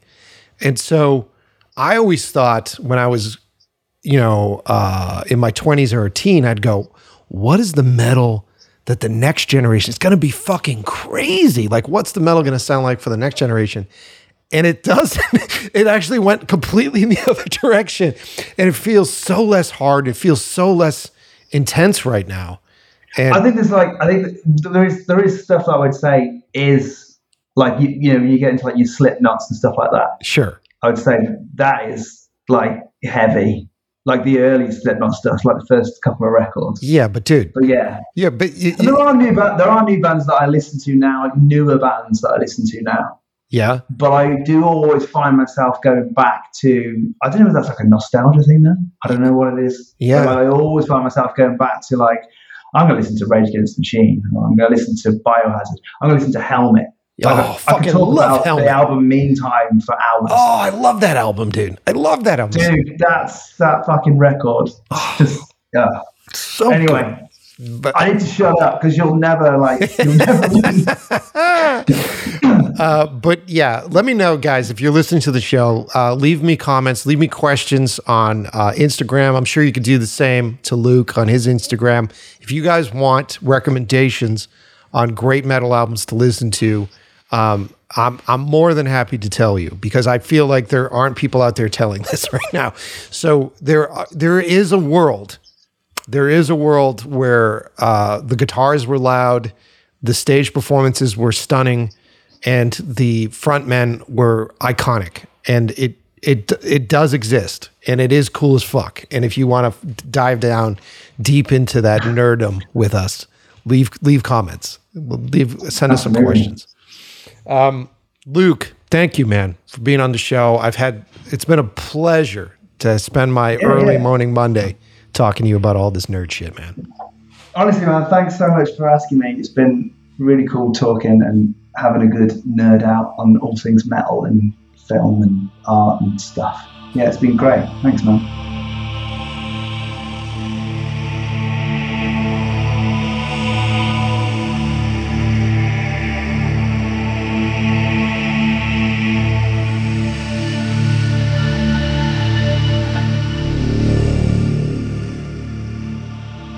There it is, episode in the can. I love these ones, you know? I like Luke, he's cool. Him and I got real nerdy, man, and I had to call it because we could have kept getting even more nerdy. It's like every time I would mention an album, he'd mention an album, I go, oh, fuck, I forgot about that Helmet album. Oh, that album's great. And then when we got offline, we were talking about it afterwards, and I'm like, you got to listen to this album again. He's like, you got to listen to this album again. I just love that, man. It's just like there's such a pleasure and a joy from hanging out with someone that has good taste and is willing to suggest things to you. And I love sharing things. And so, like I said on the show, if you guys want recommends for metal albums from when I was a kid, and you guys want to sort of get introduced into the metal scene again, write me on Instagram, send me send me a question, send me a comment, be like, yo, can you give me some recommendations to listen to something? And I will. I'll try to post I'll make a note of this. I'll try to post some album art from other metal acts this week as we put this album out, and just sort of celebrate that world and celebrate the world of illustration and music and all the cool things, man. And we touched upon it in this episode. And I mean this. You will get more results from putting yourself out there. So the trick is create your art, spend that time, work really hard, lock yourself in a closet somewhere, figure out how to do your thing, and figure out how to find your passion. You don't have to be done. You don't have to be refined, but just find your passion. Then when you go out, you go out on a Friday, you go out once a week, twice a week, pick a cool place to go, and surround yourself with the people that do the stuff that you love. So if it's music, go to see shows. If you're big into comic books and comic book illustration, go to comic book shops. Go hang out with those folks in those places. Like go to Comic-Cons. Go talk to the artists that you love. Go talk to the people that do that kind of thing. If you're in the movie business, go see screenings. There's so many screenings that happen out here in Los Angeles. Go to a screening. Hang out for the Q&A. Stick around later. Talk to people that are there. Talk to other fans that are there. You never know. You never know who you're going to meet. That's the best way to do that shit. And you'll have so much more success than you will on Instagram. Okay? Because there isn't some fucking algorithm standing between you and that person in that room. The only thing standing between you and that person is the balls to do it. You know what I mean? Anyway, thanks for listening to the show. I appreciate everybody. And like I said, we'll have a Christmas episode coming up later this week. So till then, I'll see you later.